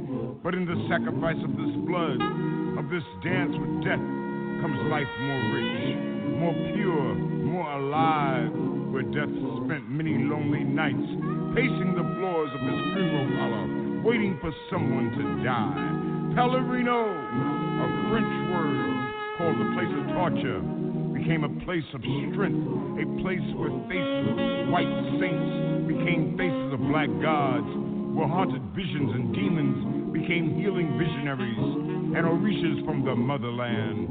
And Jesus rejoined his kinfolk and was reborn and baptized in the sound of sensual skin turned up to dance, to inspire a fire like the sun, pronouncing his presence. Pelourinho was the tongue of the flame, licking the eyes of those who have tried to remain blind, shining a light on a spirit that would not be denied.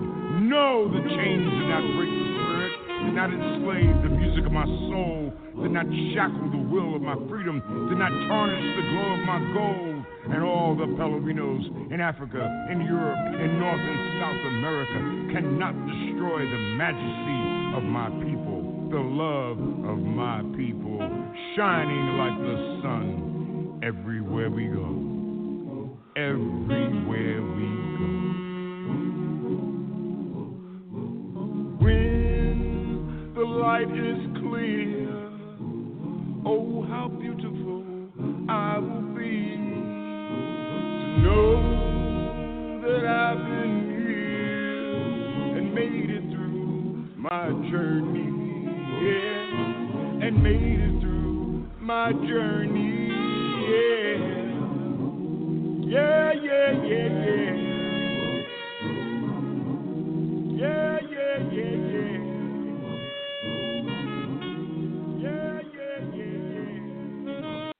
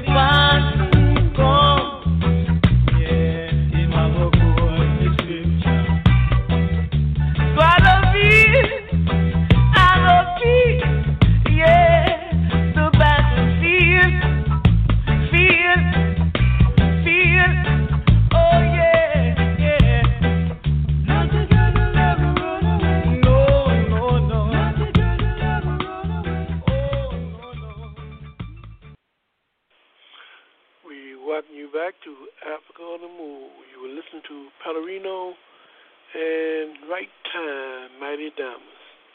We welcome you back. We will continue to discourse as we move into our theme tonight. Part 3, Forces in Motion. But where is it going? We have some interesting articles we have selected for this week to try to discuss and share with you, hoping that we can learn something from it. One of the first articles is titled, Far-Right Extremists Are Hoping to Turn the George Floyd Protests into a New Civil War. There's a subtitle, Armed Extremists Are Showing Up to Protest and Urging a Boogaloo, Code for a Civil War Online.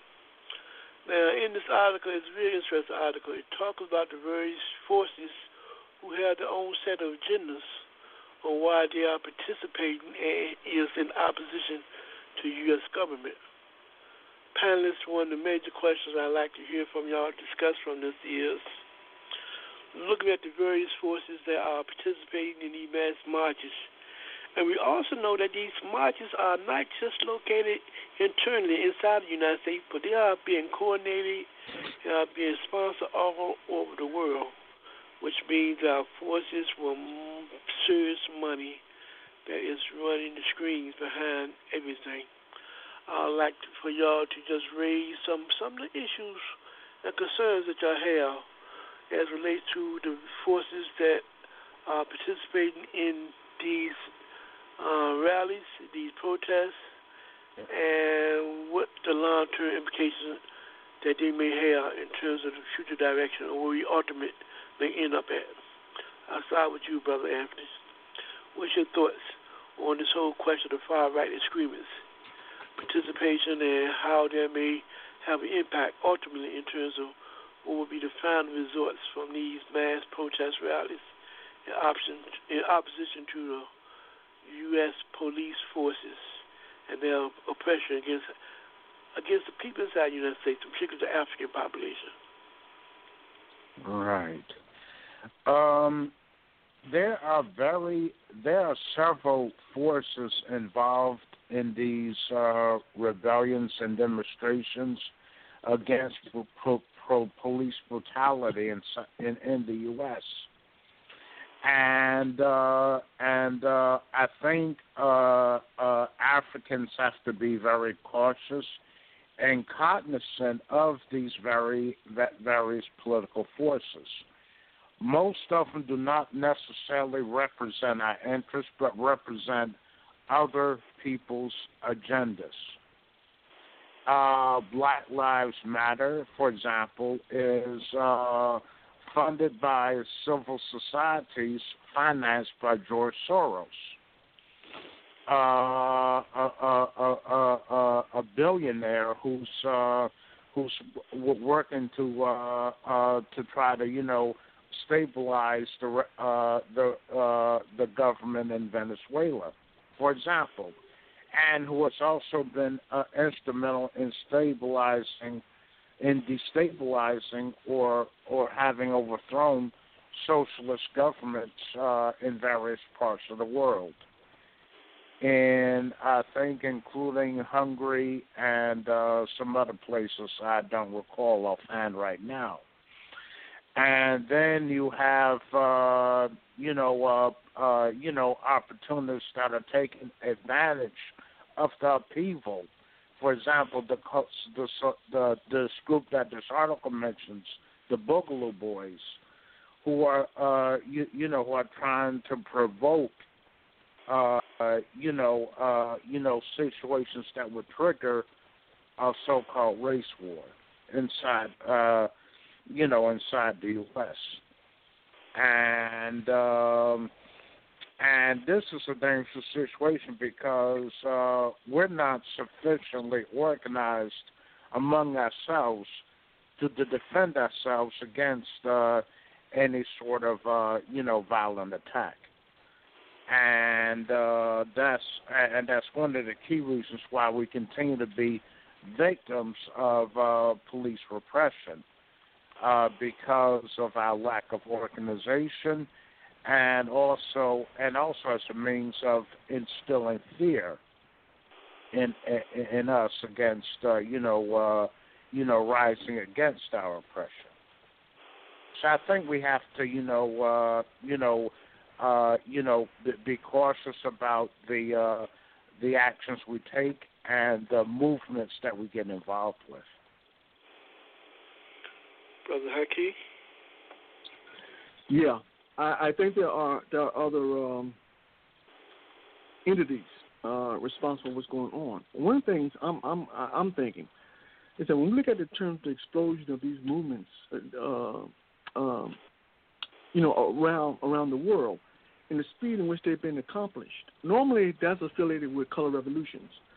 In other words, America does a very good job in terms of going around the world and facilitating, all kinds of demonstrations, and it's done behind the scene. So I'm thinking that when you think about the kind of economic disparities and the economic problems people are confronted with, and you look at this kind of economic uncertainties, to actually get a large number of people to come out and not to be concerned in terms of their particular problems in terms of economics, but rather be particularly concerned about the racial oppression of African people, then I'm thinking that something is amiss here. Something else is going on here. But one of the things I'm very, very clear on is that one of the things is that by stimulating these demonstrations, you create a tremendous amount of anxiety among white people throughout the globe. I think it's that stimulation of that anxiety which is preferable in terms of people in positions of power want that kind of anxiety to exist in the minds of white folks, which makes them much more vulnerable to manipulation in the future. Because I think if they can create a scenario which says, or create at least a narrative which says that these people of color potentially could take over, or that they represent a fundamental threat to your way of life, then it works in the interest of the people in positions of power to, at some point, a later point, to manipulate them to get them on the street for the sole purpose in terms of eliminating that threat, or eliminating those people of color under the guise that they are a threat to society at large, or a threat to their racial identity. So I'm very, very cautious in terms of this kind of movement taking place. In the context of America, one of the things is very, very clear. When we talk about the infiltration of the white racist, it's very, very clear that their motive is all about, I suspect, their motive is all about in terms of facilitating as much chaos as they possibly can, create conditions in which the police find it necessary to shoot people. In the process, if they shoot enough people and enrage enough African people in society, where African people get to a point where they start shooting back, and so then you have this kind of massive chaos, which means that the same racists could then therefore say, listen, the police are under attack, we got to assist our police, which would make it possible for other white folks who are so anxious about what's going on to join that struggle in terms of putting down those who they perceive as a threat to the society, who constitute a fundamental threat to law enforcement. So I think there's a lot of strategizing going on, and I think we'll be very, very careful about what's going on. I'm not saying that people shouldn't express their indignation. They should express their indignation, but the same token, we have to have that organization, because the bottom line is that if what I'm thinking is correct, and that's strategically what they're doing, then the kind of brutality that's coming our way is much more massive, it's much more organized, and we must be organized if we have a potential chance in terms of prevailing against such awesome odds. So I think that you're absolutely correct. I think fundamentally there's a lot of people behind this, and this is not simply a people's response to injustice inflicted upon African people, but rather a strategy by people in positions of power to manipulate the masses of folks, so at a later point they can use them to carry out whatever it is that they want them to carry out. Yeah, and I would like to interject for a second before I come to you, Brother Moses, and my sister. Emphasize the point just raised, Haki. I think this is a teachable moment, and we need to raise that level of consciousness just based on our history of spontaneity. Again, we're acting out of spontaneity, and that was one of the lessons that Brother Kwame Ture taught us in terms of, we're acting from a stimulus from the outside. The stimulus is police brutality. We are reacting to an outside force. And he raised the issue that historically, if you are not driven internally, it must come from inside. And if you are not organized, what we would do and what we have done is we raise up a rebellion, for a short period of time and then go back and sit down. And what that does is it allows the enemy to reorganize, and particularly the police force. They will reorganize, and when they come back again, they'll be more brutal than what they were before. And I got a feeling that we are going down the same path again. And you said it, Brother Hackey, I think that will have a greater price to be paid if we allow this to happen again based upon our history. So to our listening audience and to our organizations, to our political organizers, we need to maybe be planned for and to safeguard how do we resist and defend ourselves once, I would say, the election is over with. But I think a lot of this is tied into the election, it drove into the election. But once the election is over with, we may see the same phenomena that has always happened, where you see the reactionary forces come back and it will be more brutal against you. Brother Moses, to our guest. No, I'd like to hear from the sister from New Mexico. Okay, to my sister, if you have anything you'd like to say, the mic is yours. Thank you, brother. I was, I don't know, the thought this has just come back to me over and over again throughout the conversation and dialogue that we just can't throw out the baby with the bathwater. We can't say that everything has been a failure, and therefore we need to organize and forget the past and not be able to build upon that. I think we need to be more able to multitask. While we do need to organize, we do need to educate. And by doing those two things, we'll start to build up a basis that maybe perhaps we can add to those things that have challenged us in the past and correct those things that have not worked. But we cannot say that it was all a failure. Otherwise, we would be looking back, even though we are dealing with slavery, and that's an economic thing, and I wanted to say something on that, but the conversation went another direction. We have got to educate our people to understand where they won't be patsies to those things that are just basic, and that is to help them to facilitate those basic needs that they have. Secondarily, I agree with you. We send people up to represent us, and they don't do what they're supposed to do. They lie, they cheat. They're human beings. I believe in we the people. I believe in a vision.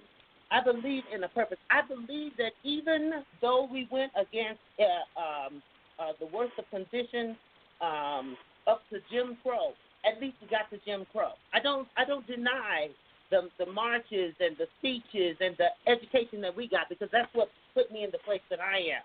So I just can't throw the baby out with the bathwater and say we got to organize. Because while we are organizing and talking about it, we got our black men that are being killed by the day as we organize. And as our people are still uneducated as to why they're even out there marching, and what is the vision? What is the goal? What is the objective?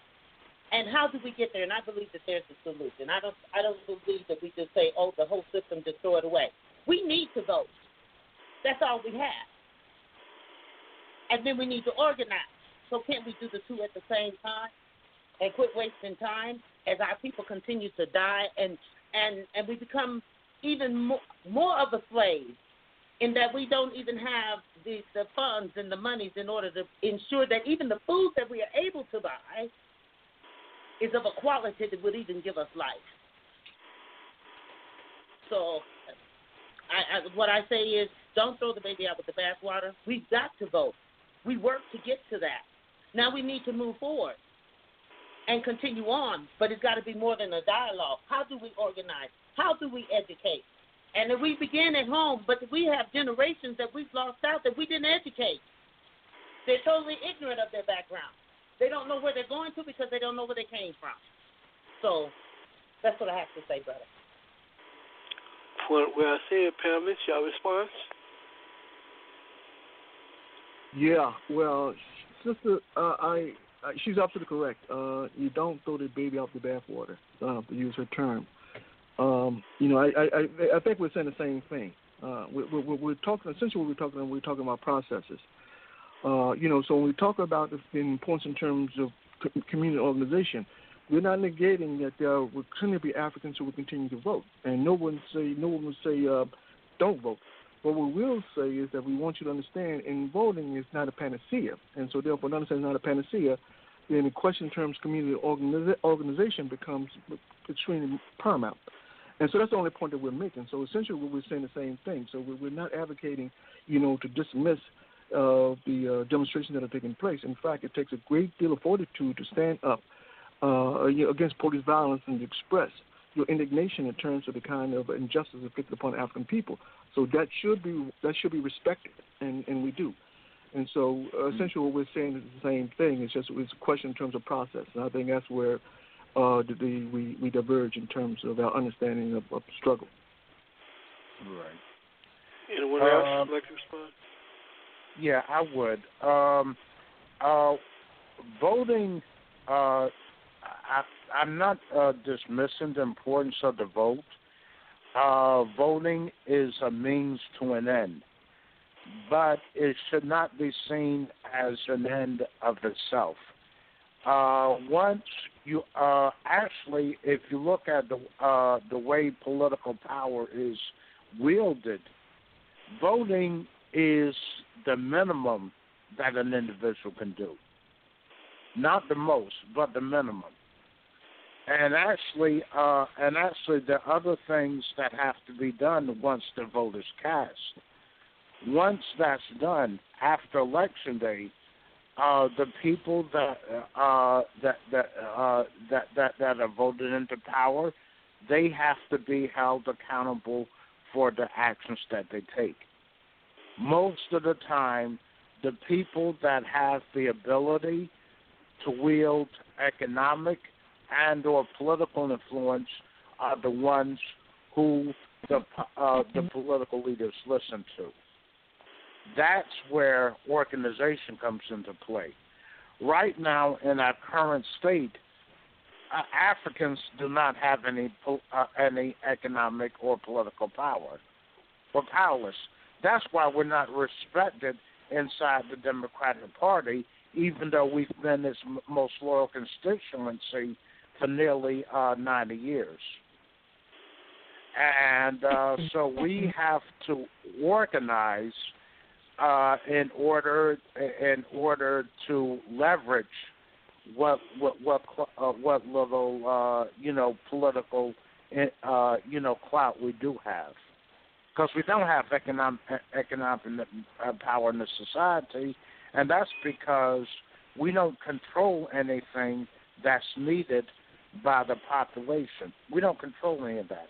We do participate in that, but we don't have any control. So that's where organization becomes critical.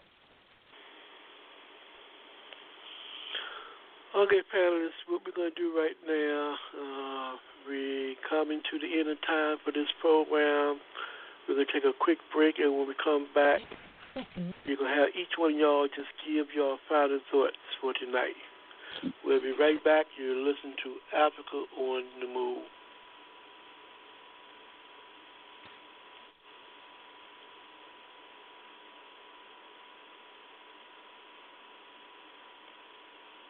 If you think of the Middle East in this modern time, you can't help but say the word Palestine. People there have lost their land, some have lost their home. They live in other countries, their freedom almost gone. Palestine needs her freedom. Palestine needs our love, needs our love. Palestine needs her freedom. Palestine needs our love.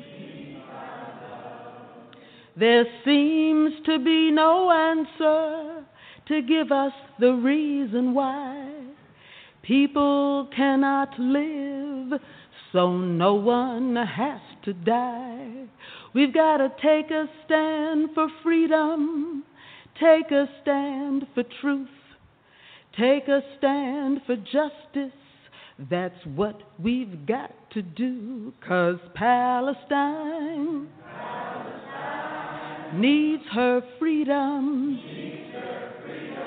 Palestine needs our love, needs our love. Palestine needs her freedom. Palestine needs our love. People of all countries, of every race and creed, we need a new beginning. Let us plant the seed. Plant the seed of love and let that love seed grow.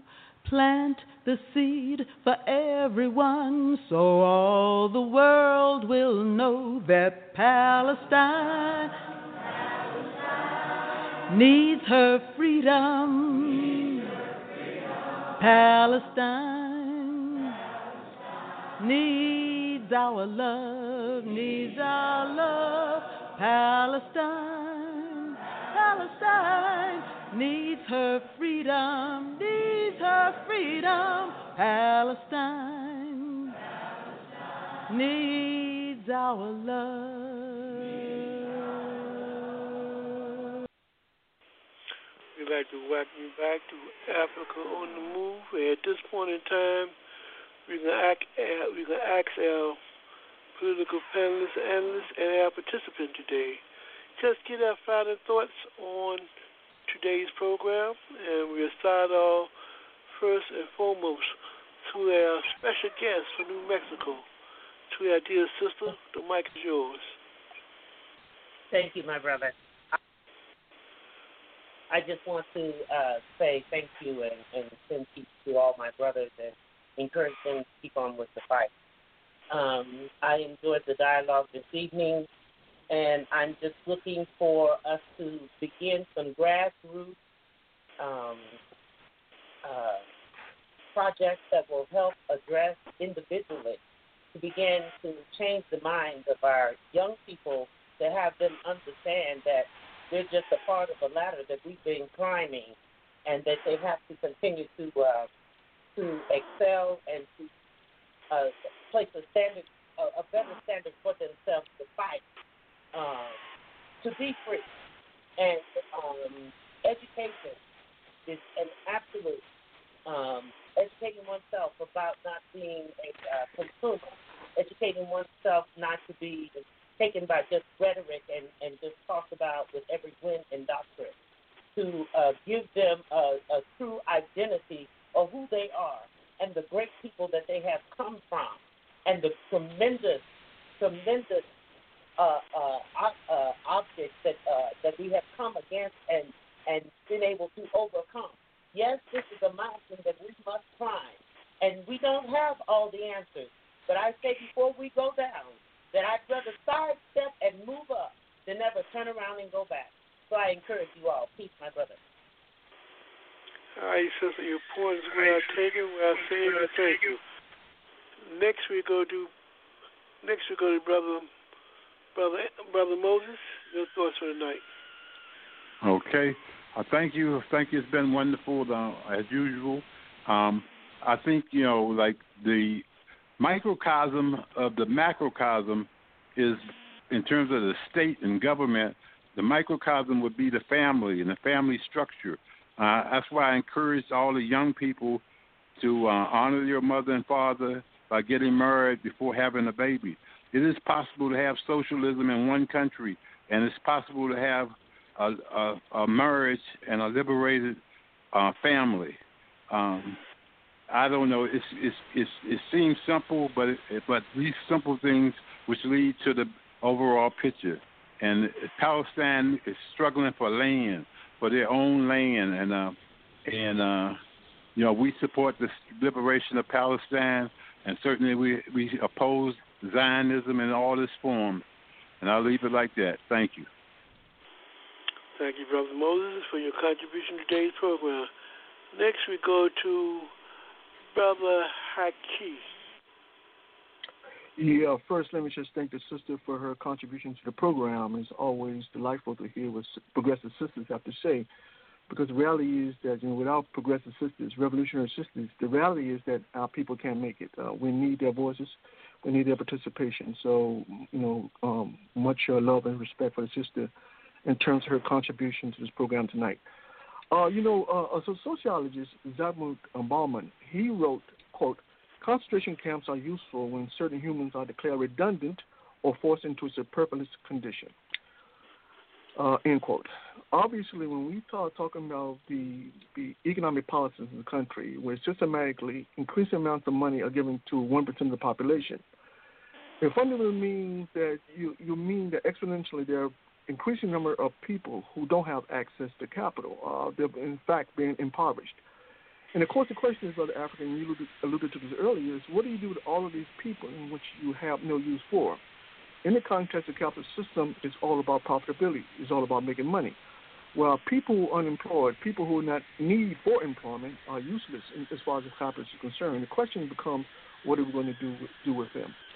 There's been some discussion around universal basic income. Of course, the far right in the political spectrum has been adamantly opposed to universal basic income. Their position is very, very clear. It is better that we incarcerate large number of people, the malcontents that exist in society, as opposed to fundamental economic redress that is so desperately needed in the society. I say that to say that for African people, the situation is perilous, and I employ strongly that we build those institutions. We have to.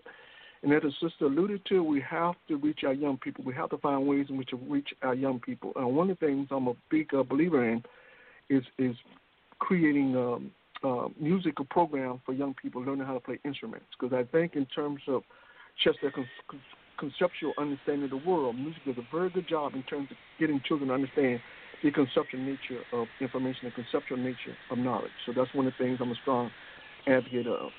But having said that, Brother Africa, I conclude with saying, of course, I encourage people to unravel the matrix, because without unraveling that matrix, there's no way conceivable to understand the hardships that are coming our way. So we have to have those organizations, and I encourage people to build those organizations. And everyone, have a good night.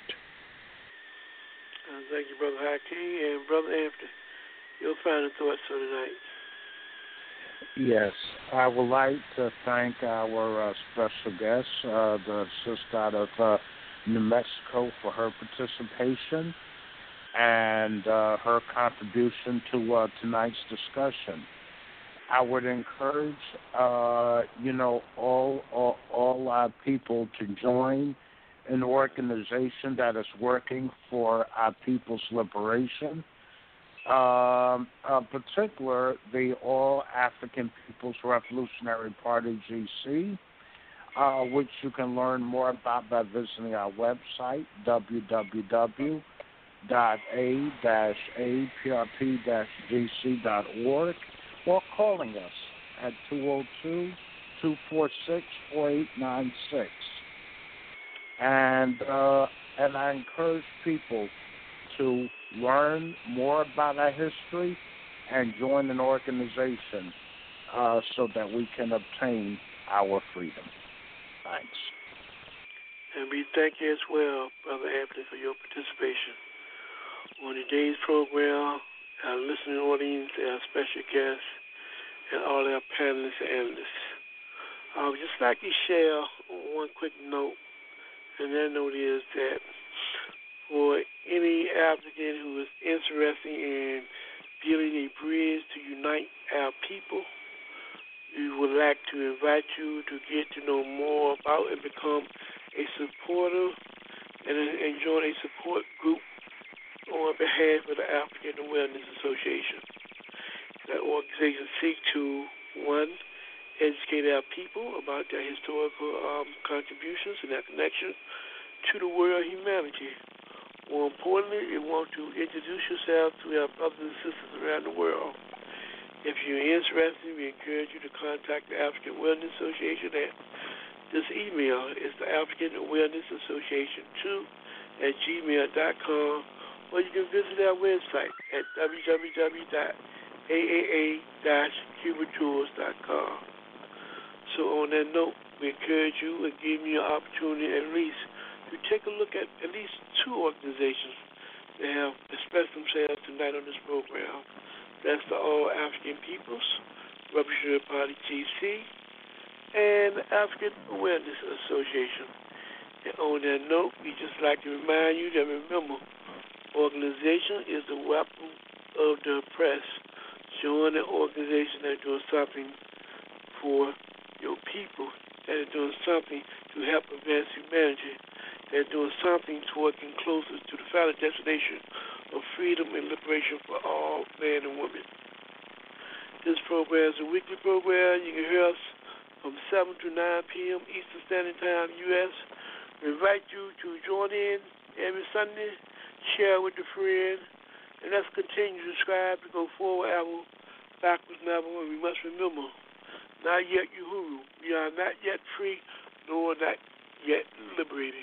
We'll see you next week.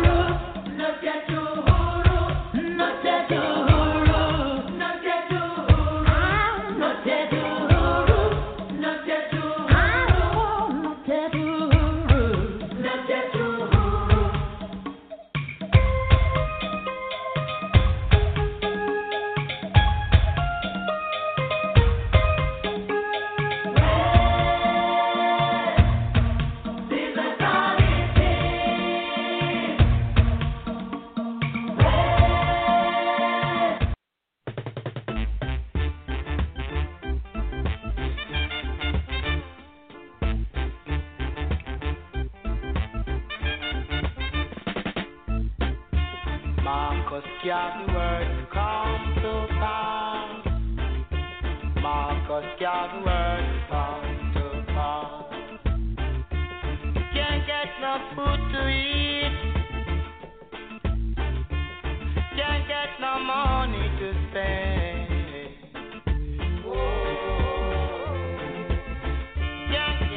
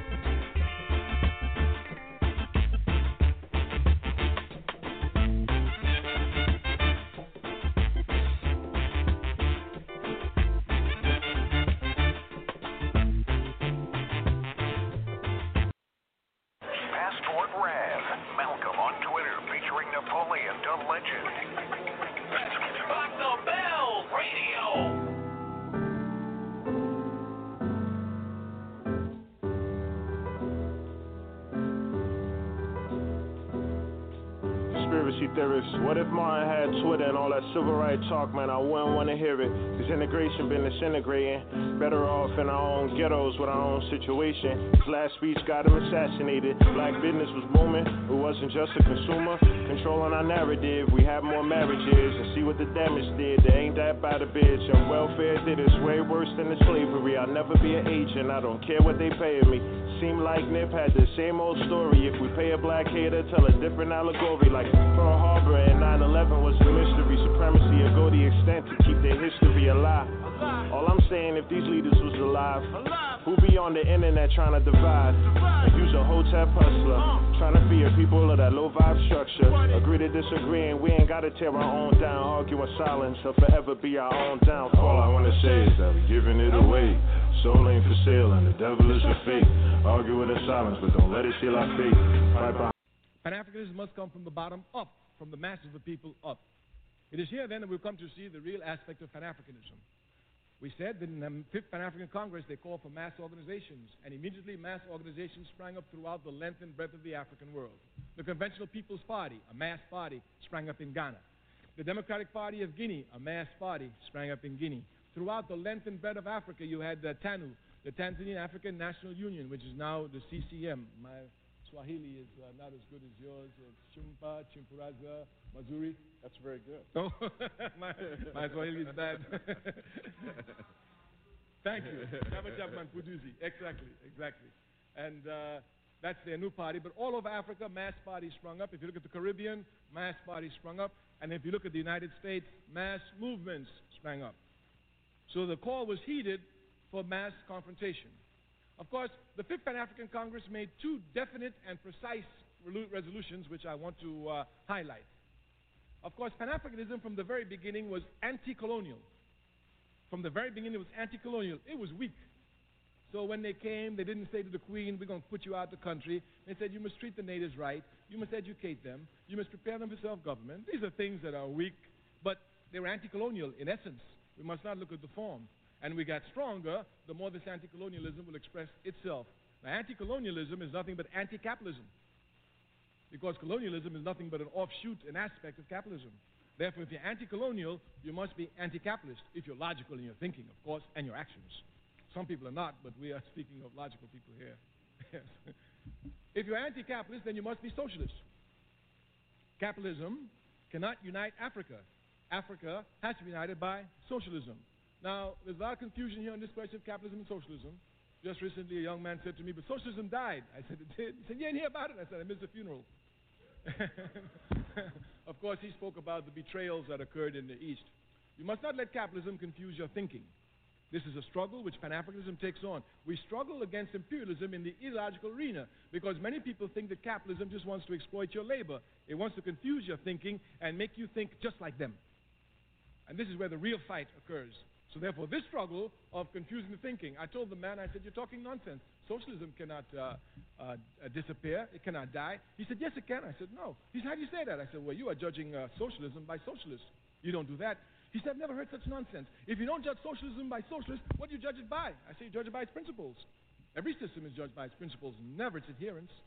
So he still saw confusion. He said, you're just talking double talk. I said, okay, do you judge Christianity by Christians?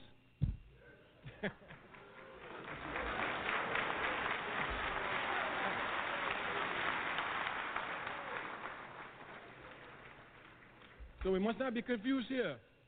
Socialism doesn't fall because of betrayal. No system does. The person who betrays themselves goes to the mud, but the system, with its eternal principles, keep marching on. If a system fell because of betrayal, Christianity would have been finished with Judas. At least Judas had the dignity to hang himself. Some of these who betray socialism don't have that dignity. Gorbachev still runs around speaking and picking up 30 pieces of silver everywhere. Yeah. So socialism is an economic system, and there can only be two in the world, capitalism or socialism, because every economic system must answer one fundamental question. Who will own and control the wealth of the country? Who will own and control the means of production? The question can only be answered two ways. Either a few will own or everyone will own. It's as simple as that. And under capitalism, we say, please summarize what we might have. No, I'm going. I thought I had 20 minutes. It's my time. I thought I had 20 minutes. I was going by the clock. How much time do I have left? I'm sorry. Maybe I'm off.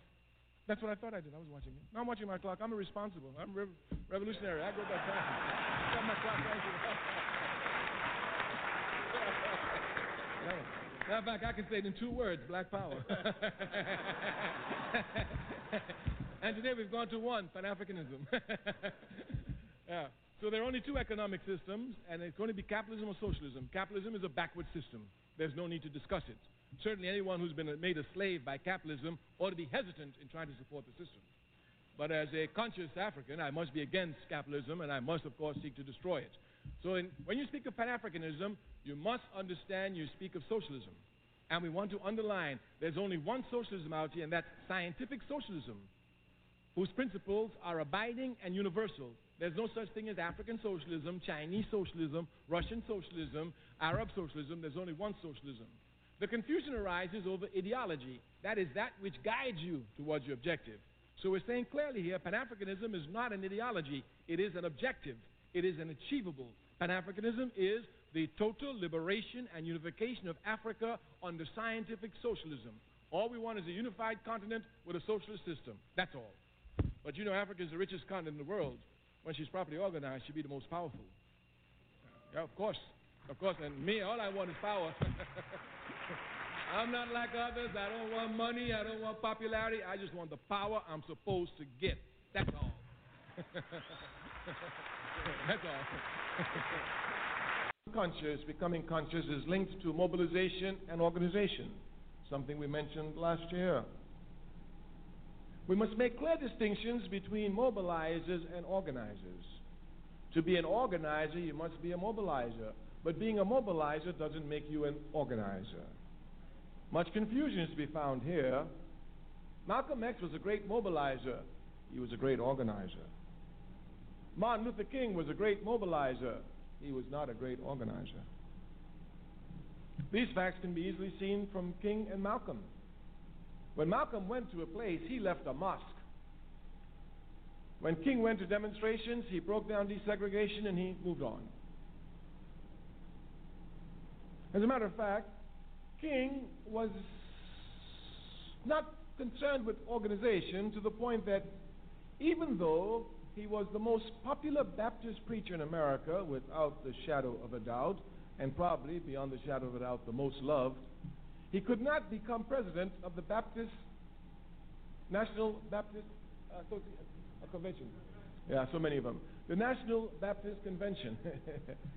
As a matter of fact, if my memory serves me correctly now, and I remember it was Muhammad Speaks that carried the article on the front page in 1964, when King tried to become president of the National Baptist Convention.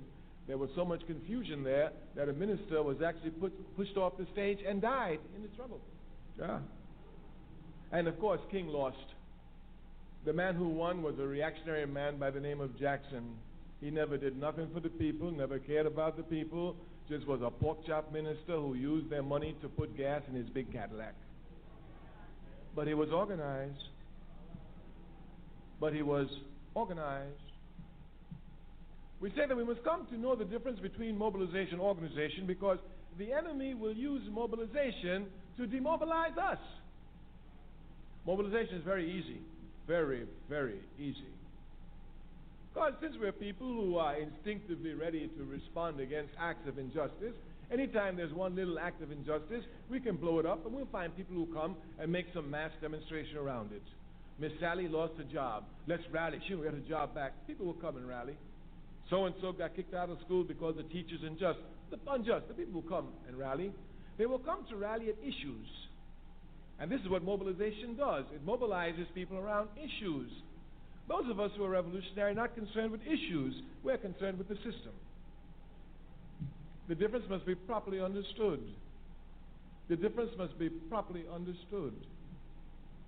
Mobilization usually leads to reform action, not to revolutionary action.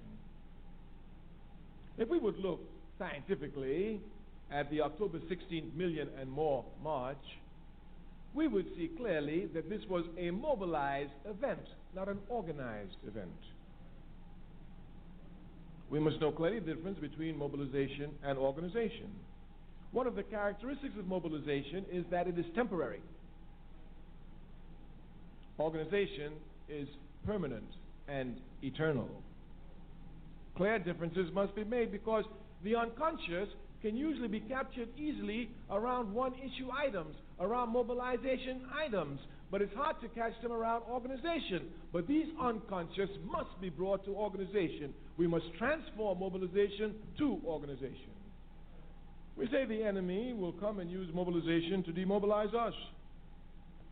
Many brothers and sisters who've been to the Million and More March will say to you, I was there. Well, what are you doing today, my sister? I was there. There weren't too many sisters out there, but you know, with 1 million brothers together, you know where I had to be. I was there. And then, of course, you find brothers, I was there. I helped you. What are you doing today, brother? If we're not careful, we allow mobilization to become events. The struggle is never an event. It's a process, a continual, eternal process.